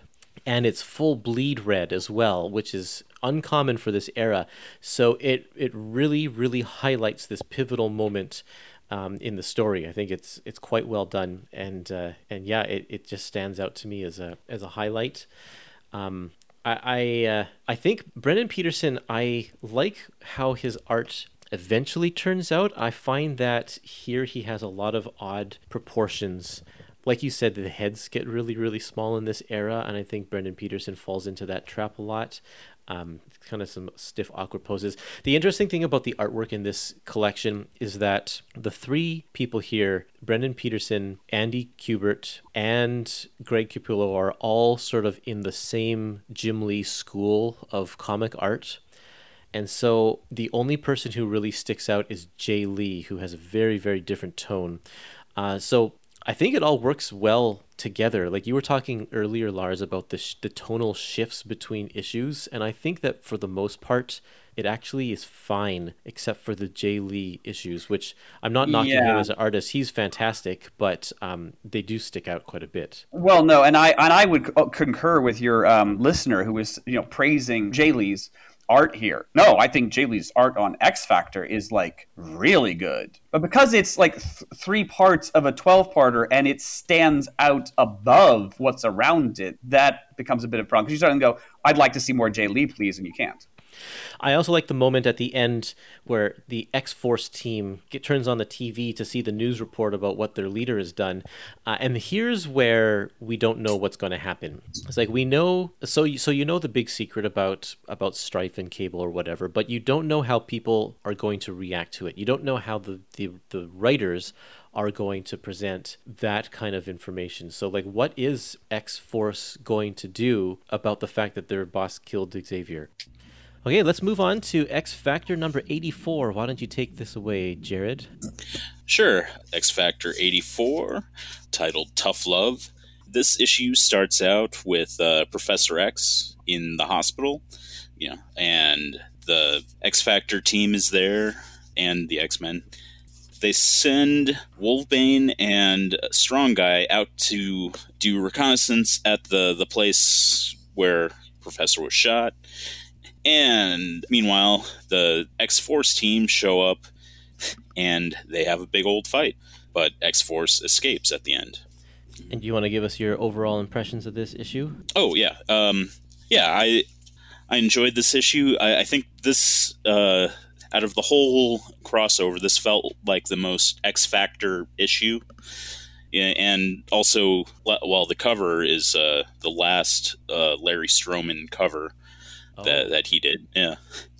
But anyway, the art by Jay Lee, I think, is very, very striking, very different than the rest. But it looks very cool. I do enjoy the little fight that Wolfsbane has with Farrell, who I've always thought is the cheap knockoff of Wolfbane, Wolfsbane of Rain. So. Anyways, but yeah, I think it's a good, solid issue, the next part of the story. Okay. Lars, do you have anything you want to say? Well, I think the Peter David Jay Lee issues are the strongest issues in this entire story. Now, there is a big shift in tone, and we were talking about this, that, some of the artists, like you could argue there's not a million miles in style between Brandon Peterson and Andy Kubert, but there sure as hell is a million miles in style between the others and Jay Lee, which is fine for me because I really like Jay Lee. But if you prefer Andy Kubert, then you might not take to this. Jay is so stylized, and his work, the thing is, it doesn't always make sense. It gets a bit illogical, but that's okay because art isn't supposed to always make sense. That's why it's art. There's a scene where Havoc has, for no reason that I can figure out, dropped into a crotch shot. He seems to be morphing out of proportion for reasons I don't know why. And he's like twice as big as Polaris, who's like sitting down for some baffling reason. It makes no sense, but it's pretty great. It's pretty awesome in its own way. So yeah, I really, really like what he does here. Yeah, just one note on the artwork. I really love that Jay Lee really leans into playing with blacks, like his spot blacks on every page are just incredible. This is the age of cross hatching. When you look at all of these other artists that are in this book, along with like even Rob Liefeld and everybody, they love the cross hatching. But Jay Lee doesn't really embrace that at all. He favors his solid blacks. And the colorist really plays off of this too. The colorist in this one is Brad Venkata. And if you look at any page, especially the ones in during the fight scenes where they're in the moonlight, Brad is choosing to use a lot of solid white shading, solid white, as a counterpoint to all of Jay Lee's solid blacks, and it looks really, really cool. I think it's quite striking, and he even like chooses very bright, bold colors for his backgrounds. If you look at on page 141, there's a vertical panel on the left where Cannonball is saying, "Farrell, let her pass." The background there's no backgrounds. It's just a solid kind of a dark green color, and it stands out. And you won't see that green in any of the other chapters. None of the other colorists will use that as a background. It's quite striking, and it goes along with Jay Lee's striking style, his own striking style. Well, and in a botched version of this take, Kurtis, you were talking about how, Jay's use of, well, either Jay or the colors. I presume this has to be Jay. Use of lighting. There's a group shot that looks really great, and only Wolverine's face is blacked out. You only see his teeth and his eyes. Everyone else is floodlit. They look like they're fighting the Battle of Helm's Deep or something. But Wolverine looks like he's dunked his face into a bucket of black ink. It makes no sense, but it's awesome. It's really awesome. It does. I kind of want to get the original and own that page. It just looks great. You know what I think happened is I think Jay Lee probably drew a really amazing face on Wolverine, and then the inker Al Milgram accidentally ruined it, and he's like, "Oh shoot, what am I gonna do? I'll just fill it on all black." Yeah. Oh no, that looks really cool. That works. Speaking of art that's illogical, I'm just looking at here. How can Rogue have that much hair? That's an incredible amount of hair. It looks like she doesn't have hair. She has a bear pelt thrown over her. This is definitely part of like Jay a cape. Lee's style. Yes. Yes. Her hair has become a cape. That's really strange. But no, great shot. It's awesome. I also really love Peter David's sense of humor. X Factor at this time is a comedy book, and all of his characters have a really great sense of humor, a unique sense of humor, each one of them. In this issue, I feel like he really dials back the comedy, probably because none of the other books that are in this crossover are nearly as funny, so he's trying to keep it in check a little bit. One great moment, though, in this shot with the blacked out Wolverine face, Beast says, "Because your hypothesis would seem to have merit, if we nail X-Force, then we get Cable." And the next panel, small panel, is really great with Strong Guy singing, "Oh, good, including HBO and maybe the Disney Channel for Rain." And the best part is the post punchline banter from Havoc saying, "Quiet, you're embarrassing me." Like, it's so perfect with all the different font sizes and the layouts. It's like you can read that exactly the way probably that Peter David is meaning for you to read it, and it's really fantastic. Well, this is the thing. Peter, in some regards, is just a stronger caliber of writer than the ones around him here. Purely because, the others can do good work. The others can do something, meaningful or dramatic, or they can, try to seed in a joke. But Peter can do something meaningful, dramatic, funny, and telling you something about the characters all in the same scene. He can do it simultaneously.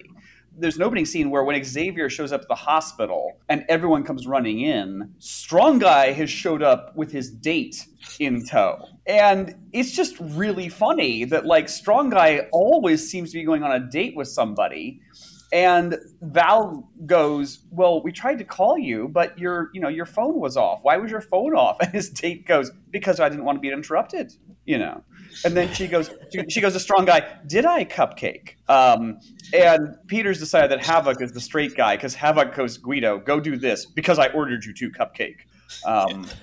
It's just, again, Peter can do so much in the same scene. Yeah. And I think the others have to stick to the plot sometimes. James, why don't you share your thoughts? Yeah, just to add something to that. I mean, Guido, aka Strong Guy, he was like one of my favorite characters at this time. He's just like every time he's on panel, like he's always doing something funny or just adding some lightheartedness to the story. Yeah. It actually, I know, like later on interviews with Peter David, who wrote this, he states that he didn't really want to be involved with this crossover. You can kind of tell like he's got some other subplots going on in the background that probably don't really make sense if you're only reading this crossover. But it does actually make sense that X Factor, the government team, would go after X-Force because Professor X, he's still kind of a bigwig in the federal government. He's got a lot of friends there. So, if there's an assassination attempt on him, they would probably send X Factor to go figure out what's going on there. So that part actually does make sense. And I also like that we have so many teams bouncing around. There's a lot of characters in this crossover. Yeah. But there's also a lot of attempts to not let people just get lost in the shuffle. And I know that, it's very hard when you got 30 or 40 characters you're juggling around. But, especially here, they play on the fact that Rain, Wolfsbane, she's basically brothers and sisters with all of these X-Force members that she has to fight now because, they basically grew up together when they were all in the New Mutants. So there's some tension there, which I do appreciate. You don't always see that in crossovers that have to, juggle this many characters around. And I like there's also a twist here that Mr. Sinister is posing as Apocalypse. So that kind of it makes it feel big. Like there's a lot of villains on the skirts of this crossover. And you see how Scott and Jean are delivered to Sinister in the end here. With these canisters over their heads. Yeah. Like, oh, poor them. It's just to prevent them both from using their powers, I assume, or something. But in the end, we also find out that that Professor X is infected now with the techno-organic virus that has ties to Apocalypse. So something's happening here. Something big is brewing. But that kind of takes us into the next issue, X-Cutioner's Song Part 3. This is X-Men number 14. This one's called Fingers on the Trigger. And this is the debut of Andy Kubert as X-Penciler. So that's kind of cool. With Mark Pennington as his inker. Xavier's brought back to the mansion where Beast can start to do some experiments and help him out, try to keep the techno-organic virus under control. Bishop is a self-appointed bodyguard. I love his attitude. He's such an over-the-top character at this point. But all of the X-Men and the X-Factor are at the X-Mansion right now, and they have to decide what their plan of action is. So they kind of split up. A bunch of them go off to look for X-Factor because they get a bead on where he's going to be. And meanwhile, Sinister makes an exchange, the bodies of Jean Grey and Cyclops for some sort of genetic matrix that we don't know anything about quite yet. But he's delivering them to Strife because you see Zero is the one who comes through the portal with that. So that means Strife is behind them. And then we also get the cameo appearance from this other group of villains called the Dark Riders who revive Apocalypse to let him know that someone's doing stuff in your name, buddy. It's not cool. And also Cable comes back from the future. He was in the future at the end of the Cable 2-part miniseries, and he's come back to find out that he is being accused of killing the professor. Holy cow, so much is going on here. It's just amazing. This issue is basically to set up multiple plot lines. Not a whole lot happens in terms of fights or whatever, but it's all to lay groundwork for what's coming up. And something that I find really interesting here is we have 3 major villains that are coming into play. We have Apocalypse, we have Sinister, and we have Strife. And each of them has their own group of mutant henchmen. I already mentioned the Dark Raiders. Dark Raiders or Dark Riders? What is it? Riders. Riders, yeah. The Dark Riders. And somebody here, you can tell me who is Mr. Sinister's team of mutants? Yeah, the Nasty Boys. That's right. And who does Strife pal around with? That's the MLF. Yes, the Mutant Liberation Front. There you go. You all win prizes. And then, Lars, you didn't answer one, so I'm going to throw one at you. Who's Magneto's group of lackeys at this time? Let's see. At this time, is it the Acolytes? That's right. You Okay. all win prizes. Gold stars for everyone. So, like you were saying, James, there are so many characters already. We have X Factor, X Force, and X-Men, and now we have 3 villains, all with their own team of mutants as well. This is like 60 characters in this one storyline that we're trying to deal with. Holy cow. Wow, it's just unreal, but keeps moving along. And I'm going to make one last comment before I pass it on to somebody else.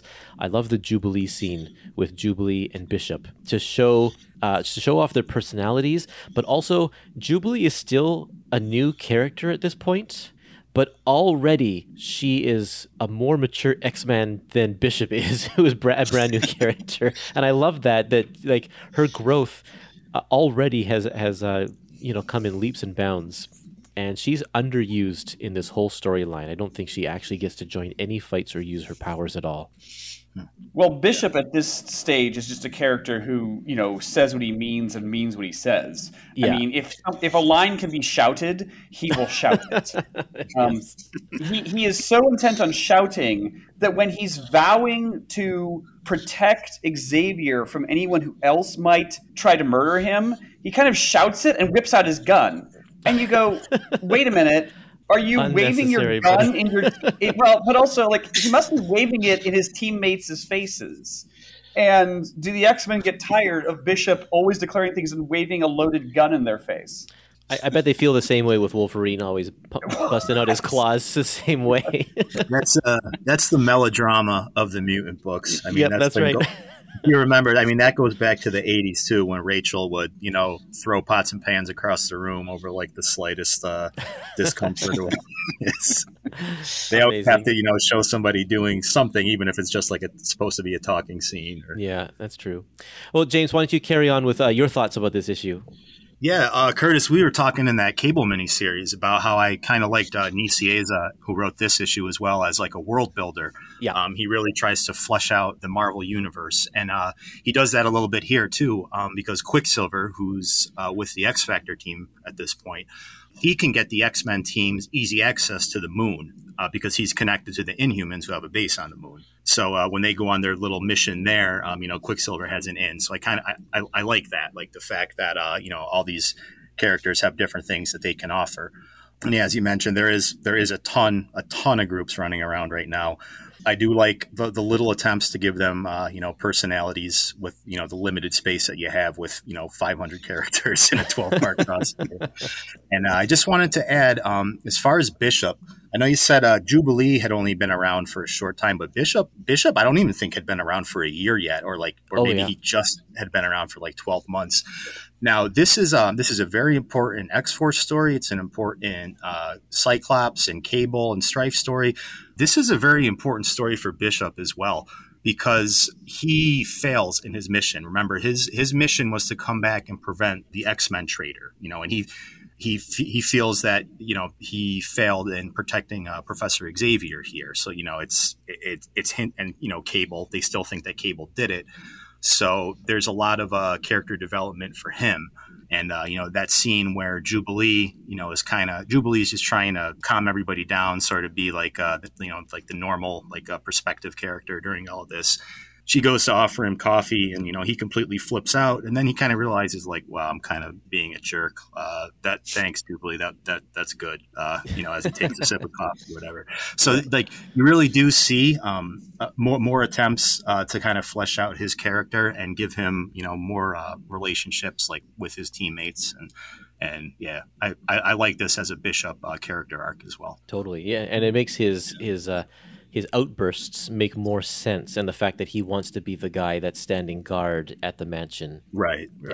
Why is Jubilee giving a man this overexcited more coffee? It could be decaf, you never know. It could be decaf. I think it's all her fault. Bishop's character smooths out a lot later on. Later, he becomes the reliable detective, like in Grant Morrison's run. When there's a murder mystery afoot, they call in Bishop because they figure Bishop will be one of the best ones to solve it.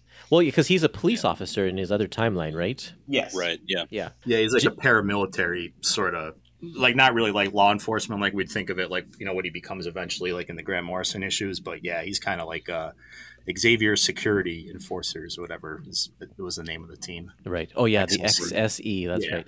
XSE. Yeah. Jared, what do you have to say about this issue? Well, continuing on with Bishop, I think he's an interesting character, even though he's sort of like a rehash of Cable in a way, from the future, and he has a bunch of guns and kills people. And the rest of the team's like, hey, don't do that. Yeah. But I just have to echo, I think that scene with Jubilee and Bishop is the best scene in this issue. Well, let's move on to X-Force number 16, part 4 of X-Cutioner Song. Take it away, James. Okay, so this is pretty much a fight scene. So we have Sam, a.k.a. Cannonball. He's kind of the de facto leader of X-Force. If you read any of the X-Force issues leading up to this, and I know we kind of mentioned it before, Cable is not with the team right now. He was stuck in the future. So Sam, I believe he's the oldest of the New Mutants X-Force team. Correct me if I'm wrong, but that kind of makes him like the default leader, which sort of goes with his character because he was sort of the default leader of the New Mutants as well. And this is kind of like a coming out story for Cannonball. So his X-Force is fighting the combined X-Factor and X-Men teams. And X-Force tries to escape because they're overpowered. Like they can't possibly, fight these guys. And they're eventually captured. But it does show that, Sam has some cojones, standing up to Havoc, who Havoc is far more powerful than Cannonball. So it shows that Sam is he's growing up. He's taking a stand, and I like the hierarchy of power structures here because like I was saying before, X-Force, they're a lot younger. They shouldn't really be able to give the combined X-Men X-Factor teams much of a fight, and they don't. So that kind of makes sense. And then we also go to Storm has like a team of X-Men, and she's going after the 4 Horsemen of Apocalypse. And I thought this was cool because while she's looking for more information, she finds a hologram of Mr. Sinister. And this kind of reminded me of like a video game where it's like your princess is in another castle. It's like they're looking for Apocalypse. It's like, wait a minute, Mr. Sinister is involved in this too. Yeah. So, this is like when you beat level 4 or whatever, and you think it's like you beat the end boss, and then it turns out it was somebody else. So, that's right. So that's kind of cool. And Strife, he captured Scott and Jean. He's got them as captive. And Cable, he's got a base in Switzerland. He's preparing for the coming fight. And then, so that's pretty much it as far as the plot. And then I just wanted to point out, just to add to that, this is a Greg Capullo issue. He draws all the X-Force issues. He started drawing X-Force a couple issues before this. And I just wanted to say I think he's very good with choreography. Because if you look at like a lot of modern crossovers where they're trying to juggle 30 or 40 characters around, you see a lot of splash pages. You see a lot of, just kind of big pinup fights. There's a lot of specific characters doing specific things here. And I appreciate that a lot. I like when they get into detail like that instead of just, kind of doing everything as one gigantic battle where all the characters just kind of blend together. So props to Greg Capullo. Yeah, absolutely. Jared, do you have any comments? A couple things. I love how Mr. Sinister gets shot in the face. Bishop shoots him in the face, and there's just a big hole in his head. Yeah. like T-1000. And then seeing Cable at his hideout, arming up, and there's that one panel of him that he's just so ridiculously covered in guns and ammo and everything. It's like, sort of making fun of the idea of Cable, just taking it to the absolute extreme. So I have to you're right. That he's now put on so many guns because I don't think Cable has super strength. I mean, he can't throw train cars at people. How the hell he is hauling around all those guns and isn't falling on his face? I mean, it's Professor Vic Chalker time from X Factor once again. He should just go down immediately. I will say though. It is if we're being honest, it's a little hard to tell if that is intended as a joke or not. It might be because it could be. It could be that Greg Capullo is like, haha, I'm going to take this just to crazy extremes, or is he just taking it to crazy extremes? I honestly don't know. I took your position there, Lars. That I do think like he's kind of taking the piss with that drawing, because like if you look at all of other Capullo's stuff, like yeah, he's a '90s artist here, but you can tell he has a sense of layout, he has a sense of weight and foreshortening and things like that. So I think he's kind of just running with the joke and just making it look as ridiculous as possible. Yeah, I think we have to also remember that he is the artist that followed Rob Liefeld, who established this in the first place. And so, and that was a $1 million selling comic book or whatever.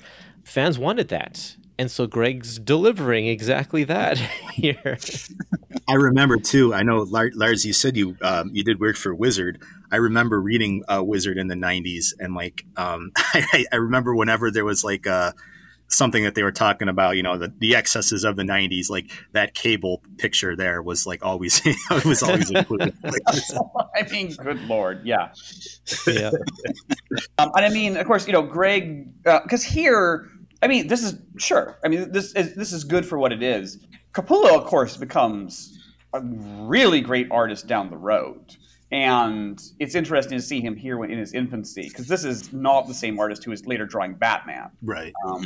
But he's going to. The other thing is, I would also like to just add that, yes, I think I would agree with the sentiment that it's good that they play this honestly, in that X-Force is going to lose, because they are outnumbered and they're up against some of the most senior and powerful members of the X community. Of course they're not going to win. If they did pull out a victory, I mean, you'd have to play that really carefully to not make the X characters look like complete fools. Yeah. But they don't do that, so that's fine. Yeah. And I think that's something that kind of gets lost. Like when I was talking before about modern comics, how these giant crossovers are always they're almost like poster books now, where everybody's going toe to toe with everybody. And there does need to be a hierarchy there. There does need to be like a sense of the power scale. Like certain characters just simply shouldn't be able to go up against certain characters. And I kind of miss when the Marvel Universe, they remembered to show that. Well, there's the one scene at the end here where Cannonball, Feral, Sunspot, and Siren are all running away, and because one person is after them, it's Wolverine. And Wolverine kind of takes out all Wolverine's of 40 people. Yeah, exactly. And it's like, so it's portrayed very, very well here. Like that's accurate. Yeah. One other thing I want to point out is right before that scene with Wolverine, Scott and Jean meet Strife for the first time, and this is an important encounter because of who Strife is, or who we're going to find out more about Strife later. But this is the Marvel method at work, I think, here, because I'm pretty sure they're still doing the Marvel method at this point, where the writer would give an overview, and then the penciler would kind of lay out the issue, and then the writer would go back and script all of the dialogue into the action. But right at the beginning here, and on this page, right above Strife's head, we have a panel with Scott and Jean, and Scott says, "Where are we?" And Jean says, "How did we get in uniform?" I'm pretty sure that Greg Capullo didn't realize that they weren't in uniform when they were captured, when he was drawing this thing. And so when Nicieza goes to script this issue, he's like, "Oh, I better put in some dialogue so that we have a reason why they're all of a sudden in costume." I mean, it's not an explanation. It's just an acknowledgement that there was a mistake made in the artwork, I think. Yeah. Well, weren't they in uniform in the previous issue? I know they weren't when they got captured, but in the... Oh, yeah, I guess so, with Jay Lee. With 14. Yeah. And Jay Lee, both the X Factor and X-Men one. Yeah. Okay, so somebody made a mistake along the way. That happens so many times in these large crossovers, though, where sure. You got so many cooks in the kitchen, and certain artists are, one guy's at page 16 while the other guy's still trying to work on page 2, and stuff just gets. I get it. Yeah, it's hard to get everybody on the same page when there's so many moving parts. Yep, it's just fun to point them out afterwards as well. Great. Well, if we have no more comments about this one, let's keep on going over to X-Cutioner Song Part 5, Uncanny X-Men 295. This is yours, Lars. Yeah, basically at this point, a side team of X-Men with Colossus, Storm, Beast, Quicksilver, Angel, Iceman engage Apocalypse. And much of this issue is just a big fight scene. And first, X-Force is thrown in the Husgau, as it were. They're just imprisoned by the X-Men. And Colossus's team goes after Apocalypse. And Apocalypse mops the floor with them, basically, which, you know, is perhaps as it should be, because Apocalypse is pretty powerful. I do really like the cover. It's a bit of a sparse background, and yet somehow that arrangement, that fluid arrangement really works for me. And the power of the characters really comes across. There's a couple things about this that don't work. There is, unfortunately, a really cringe-worthy scene where Apocalypse, having defeated all the X-Men that are sent after him and knocked the stuffing out of them, goes, well, maybe I should kill them, but to kill them while they're unconscious, it just seems unseemly. And, okay, that is a bit of bad writing no matter what, because, and it kind of become a thing in, like, bad movies and TV. It's like, I've defeated the heroes, but I can't kill them because it wouldn't be crickets. But it's doubly bad coming from Apocalypse because his whole shtick is survival of the fittest. He, by his nature, should have no problem just snapping their necks while they're unconscious. But we can't have 6 dead X-Men because that would be a problem. This moves along. It ends on the point of Wolverine and Bishop catch up with Cable. That's going to lead into the next issue. There's obviously a nice, fight or discussion brewing there. I will say that by this point, I think the Scott and Jean scenes are starting to get a little tedious because there's just Strife is just kind of going ooga booga booga at them, and it's not really clear why. And at a certain point, you have to give some context what's going on. I'm like, okay, he's going ooga booga booga. But yeah, this keeps the action moving, and it ends on a really nice cliffhanger. I think you nailed the point there that each issue, because if someone only has a subscription to Uncanny X-Men, everybody has to put each subplot into every issue, and so they're not ready to fully deal with that subplot at this time of the story, but we still have to have it in here so that people who are only reading Uncanny X-Men still get a little glimpse of that storyline. I really like Brendan Peterson a little bit later in his career, but at this point I think he's probably the weakest artist out of all of them who are in this collection here, in this storyline.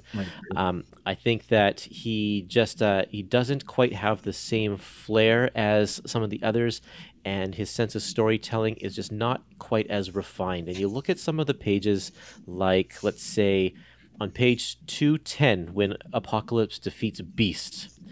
It doesn't even really make sense what he's doing to Beast. It's just maybe an energy blast or something, but it shows Beast flying backwards, and then the panel below shows him flying backwards into Storm, and then the panel below shows him flying into Storm into a window. I really think that the flow of action could have been arranged a little bit differently so that we could have like all of that happening maybe in one panel or 2 panels. We didn't need that third panel or some. I don't know. There's something off about just the flow of action there that I think the other artists would have handled it a little bit better. Yeah, and also in that third panel, you've got Quicksilver there just staring at Beast and Storm flying out the window, and you just think like he's fast enough to caught him. Where's your super speed, buddy? Yeah, but he's just, I don't know, just standing there. So I totally get what you're saying. It is a little awkward. Yeah, I was going to say, like, pretty much all the artists on this crossover are at the very, very early stages of their career at this point. I know Capullo had Quasar under his belt before this. Kubert did Ghost Rider.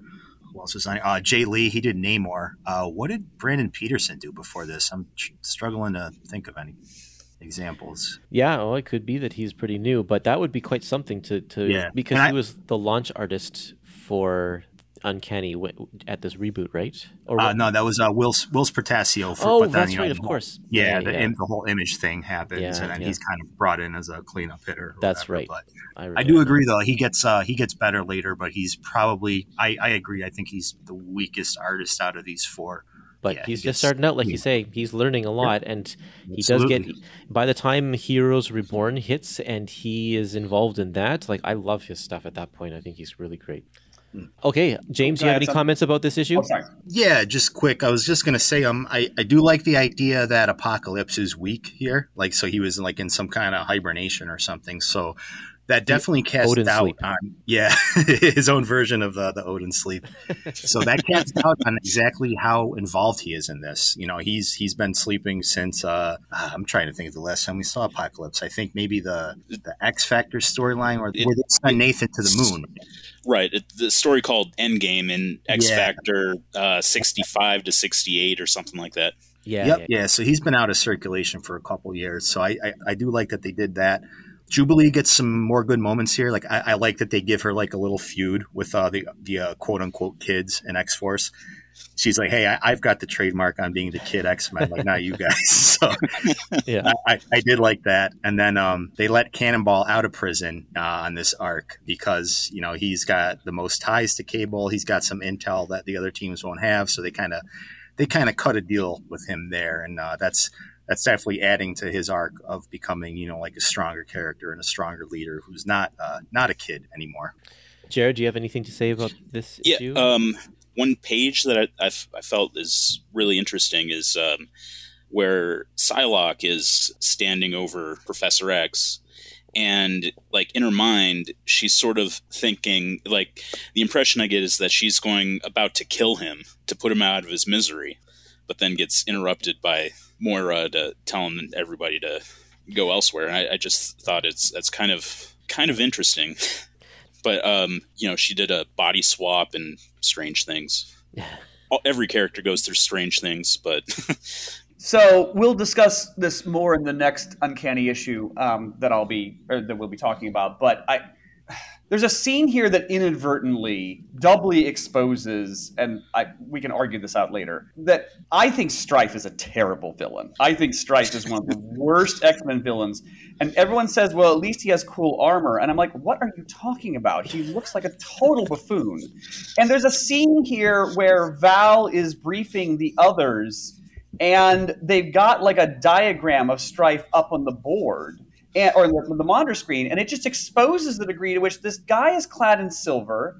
He looks like a stripper pole with a radiometer on the top of his head. I mean, what are those fins even for? They can only be a radiometer to make it spin around, you know, if light's there, and with a cape thrown on. He looks like a complete fool. And somehow, when they're having this briefing, how the X-Men are not curled over in laughter, just pissing themselves, I don't know. It's a remarkable feat. They are true professionals. In that same scene, Strong Guy holds up a glove that there's one scene in a past X Factor issue where Strife is going through a portal, the Zero portal, and the Mutant Liberation Front is pulling him by his feet from one side, and X Factor is pulling him from his arms from the other side. This tug of war through the portal, and then they make off with Strife's glove in the end. It's like pretty funny, but it's like I always wonder, to what degree do the other writers pay attention to what is happening in the other books, because that was just a small throwaway scene in X Factor 77, but Scott Lobdell picked up on it and decided to write it into the story here. Yes, or you worry they were maybe planning that there could be something bigger, that, oh, well, we've got his glove. So now we've got this gadget in the glove that will let us do this. I mean, I don't know. It's a bit much. I mean, Jubilee even makes fun of the guy. She's like, well, for all we know, that Strife could be Cable walking around with an ice bucket on his head. I love it. Like, that's so great. It's true. He does look like an ice bucket. I find it impossible to take this guy seriously. I really do. Yeah. Okay, fair enough. Yeah. He is not one of the greatest of X villains, that's for sure. I want to see him in a movie. There are two other more interesting X-Men villains in this storyline too, but Strife is the personification of all of the elements of 90s mutant comic melodrama rolled into one character. Yes. In what regard? Please elaborate. In what regard? I was just going to say, the way he talks, like everything's like Shakespeare, the way he looks, the fact that there's so much mystery around him. We kind of know what his powers are, but then we kind of don't, because he kind of just does whatever the plot requires him to do. So that's 90s 90s X-Men. Yeah, it's bad. It's just bad, but that's just me. I like them though. I'm not afraid to. There you go. Yeah. Okay, so before we move on, I want you to look at the cover to X Factor number 85. And Stunning. there is a little star down at the bottom that says Beyond Video, the new Dragon Quest game. And it's actually on the cover of like almost all of the issues in this storyline. Do you remember? I remember when seeing this. It's Dragon Quest was trying to be a Dungeons and Dragons type game. And it just had a different game mechanic. And it actually did really well. But the advertising in these issues was so over the top. It had both inside covers, it had the back cover, and it had a 6-page insert in the middle just about Dragon Quest. I think there was a total of 10 pages of Dragon Quest advertising in each one of these issues with no other advertising. I can't imagine how much Dragon Quest was paying to get their advertising in these issues. It's unreal. Yeah, it was like they printed it on like magazine paper too, where like the comics were still on like the sort of pulp paper at this point. And I remember I actually had a friend that had that, but we were only like 10 years old, I think, at the time, and we were too stupid to figure out the rules. We put in like the VHS tape, and then we watched it for like a half hour, thought it was cool, and then like we went outside to play like a half hour later.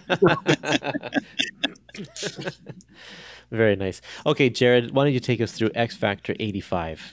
All right. X Factor 85 called Schnicks and Bones. Or however you say that. Yeah. Well, this is the big confrontation between Cable, Bishop, and Wolverine. They meet at the end of the last issue, but they have a bit of a fight in this one. But then it's revealed that Cable manages to convince convince Wolverine that he was not the one to shoot Professor X, and Wolverine agrees because he didn't smell right, or didn't smell the same as Strife. And then, meanwhile, the rest of the X-Men go to track down and put an end to the Mutant Liberation Front, and big battle there. Best part of that, I think, is when Archangel accidentally cuts a dude's head off.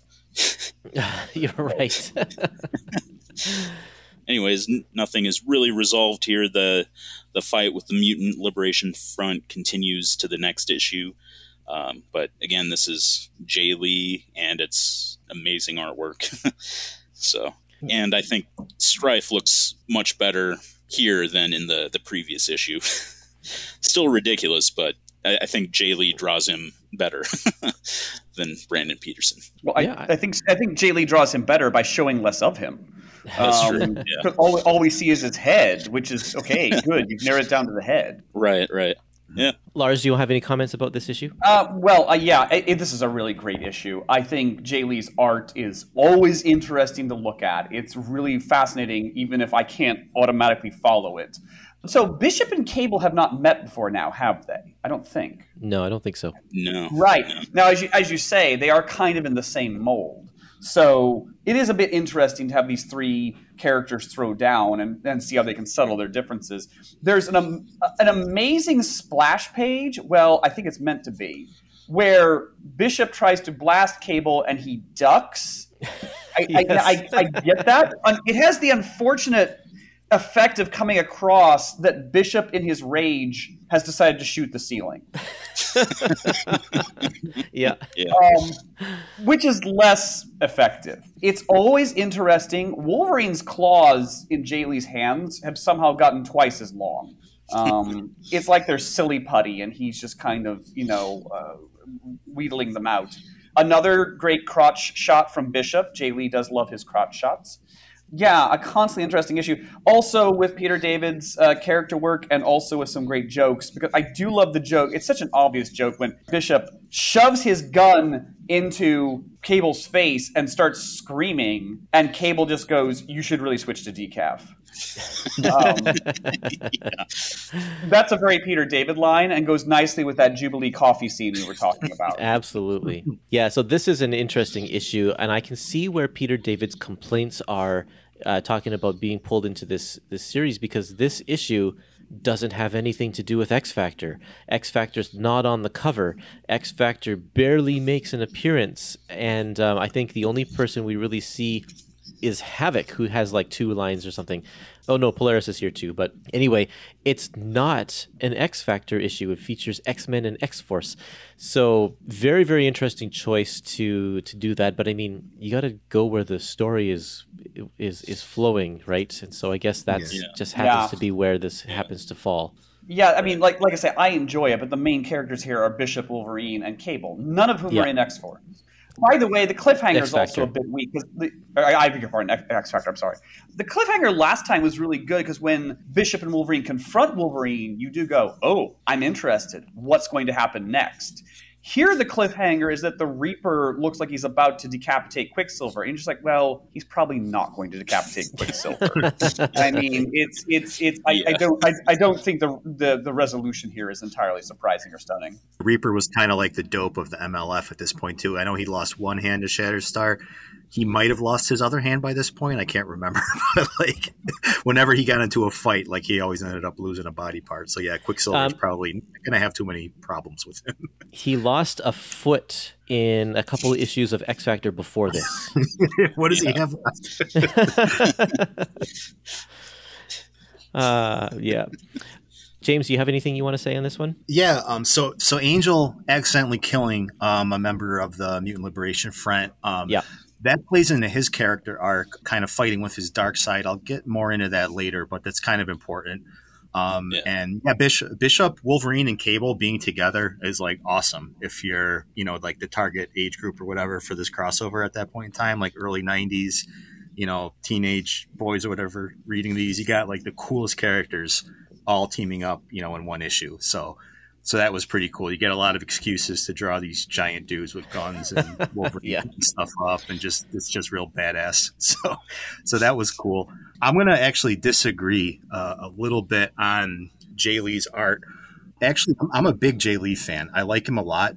I know that he was still a little early in his career at this point, and I didn't know who was inking this. I know you said something before that Al Milgram was inking it, and that kind of raised my curiosity a little bit, because I think Jay actually draws a little too advanced for like the printing technology and stuff at this time. Like if you look at what happens later on when he's drawing like Inhumans and he has like, those high tech like coloring studios, and you get more of he's kind of like an artist where if you just do like just black and white inks over him, you can kind of lose some of that subtlety. And I think that's kind of going on here. I still like it. I just think that, probably because I was introduced to him much later on. Like, I don't think I was buying the X-Factor issues like real time when this was coming out. Yeah, I thought it was a little bit sketchy, like in some parts. Yeah, different strokes. There are definitely parts where I'm like, what the heck are we looking at? Like on page 237, Gambit's face in the bottom corner is like, what kind of face is that? Yeah. Again, without seeing what the actual original pencils looked like, it's hard to say. Like I say the same thing about like Jim Lee's stuff from like the late 80s. Like he was drawing so detailed that like it just didn't come through on like the quality of paper that they were using. Like it would get muddy, but then you look at it when they reprinted on nice paper and it's like, oh wow, this looks amazing. But yeah, they were kind of I guess it's like a criticism without really being a criticism, because they were ahead of their time. So. I really like it, but only often, when you sit down and study it a bit more, there are some narrative clarity issues where you are somewhat sitting there going, what on earth is happening? Yeah. I mean, I know that I like the art and I enjoy it, but in terms of trying to follow the story, it can be a bit challenging, yeah. And then he's a very serious artist. Like, and Peter David, this isn't typical Peter David, but when you think of Peter David, he's like, a kind of a lighthearted, he's got a lot of jokes in his writing. And I think there's a little bit of a styles clash there, but maybe that's just me. I just tend to gravitate toward the more alternative side of comic artists anyway. So, looking through this book and looking at all of the people who fall into that Jim Lee camp, and then having Jay Lee as the one that's daring to be different or whatever. I just appreciate that he's not trying to conform in the same way that a lot of artists at the time were trying to do. I get it. Yep. I do kind of wonder how Jay was allocated to this because, he wasn't the regular X Factor artist. He never did any other X Factor issues besides this, right? I think he just did these three. Just these three, yeah. No, so what and he's not the full artist on X-Cutioner's song. So quite what made them think we'll just interrupt Peter's normal, flow of artists and just tack this guy in. I mean, I enjoy it, but it's not representative of X Factor at all. That's a good point too, because they have so many like Jim Lee kind of clones like at this point that they could have just put any one of those guys on those X Factor issues, but they chose somebody whose style is so different. Yeah, I wonder editorially, like what were they thinking at that time? Well, I know that Larry Stroman was either having some deadline issues or something. Like he was kind of off and on the book a couple issues before, and then I think Jared, you told me that he was moved over to Image. He was part of the Image exodus, and so I wonder if they just kind of needed someone in a pinch because those Image guys didn't really give a lot of notice. Yeah, he was like wave 2 of the Image exodus. Like he went over like a year into the thing, and I forget what he worked on, but he had some project around that time. So I wonder if there's a combination, and we also know Al Milgrom is famous for being fast. So if they really needed someone in a pinch, and Jay Lee was kind of the guy available, and Al Milgrom could do it quick, then here we go. We have a new creative team. Al Milgrom and Jay Lee does not sound like a good combo on paper in my head. Yeah, no kidding. Yeah. Well, I think this the Jay Lee art is somewhat similar to the Larry Stroman. Like more similar. They're more similar than say Jay Lee is with Andy Kubert. That's true. That is true. Yep, that is. Stroman was doing his own thing at this point. There's, I mean, say what you want about his art or whatever, but there's nobody out there that was aping his style. He was completely his own thing. Yeah, it was great. I enjoyed Stroman's run on X Factor, and so I can definitely see your point there, Jared. If they were looking, they probably weren't looking for a Jim Lee clone. Yeah, I guess that would make sense because X Factor always kind of was like the quirkier X-Men title of this time, so maybe they wanted to keep up that tone. And if you look afterwards, like the person who replaces Jay Lee is going to be Joe Quesada, who also is, I would say, more along the lines of Stroman than Jim Lee. Yeah. So, yeah. Yeah. Very interesting. Very interesting. Well, okay, I think we're going to stop our episode for the time being right there in the middle of this. We've been going on for a long time now. We still have half of the X-Cutioner song to go. So we're going to pick this up again next week for all of you who are following along and continue our story there. I want to thank you, James and Jared and Lars, for taking the time. For those of you listening, there were a lot of behind-the-scenes complications to get this episode out. So I really want to thank the three of you for bearing with me and bearing with all of our technical difficulties as we worked out how to make this roundtable happen. I'm glad it worked out. Having to record it 3 times just made us better. Yeah. Right. Yeah. Thanks, guys. It was a lot of fun. Yep, definitely. Okay, so for everybody who wants to know, you can follow us on Facebook, Instagram, and Twitter, and on YouTube. Just search for Epic Marvel Podcast. We also have a Facebook group where we talk about Marvel's Epic collections all day and every day. And I think Lars wants me to mention that he wrote a couple Doctor Who books. I do? Oh, I do. Sure, yeah. Of course you do. Why not? Well, since you're not paying me, Kurtis, again, I'm taking payment in that thing that writers prize the most: exposure. And so if there's any Doctor Who fans listening, I, with Lance Parkin, co-write A History, which is the definitive Doctor Who timeline, rolls nearly 2,500 Doctor Who stories into a single timeline and is almost 1 million words long. Oh, wow. So a great birthday present. Yeah. Great. Yeah, that sounds amazing. I want that. It's a lot. It was a lot. Yeah. Well, there we have it. I'm going to leave it at that, and we'll see everybody again next week for the last half of X-Cutioner's song.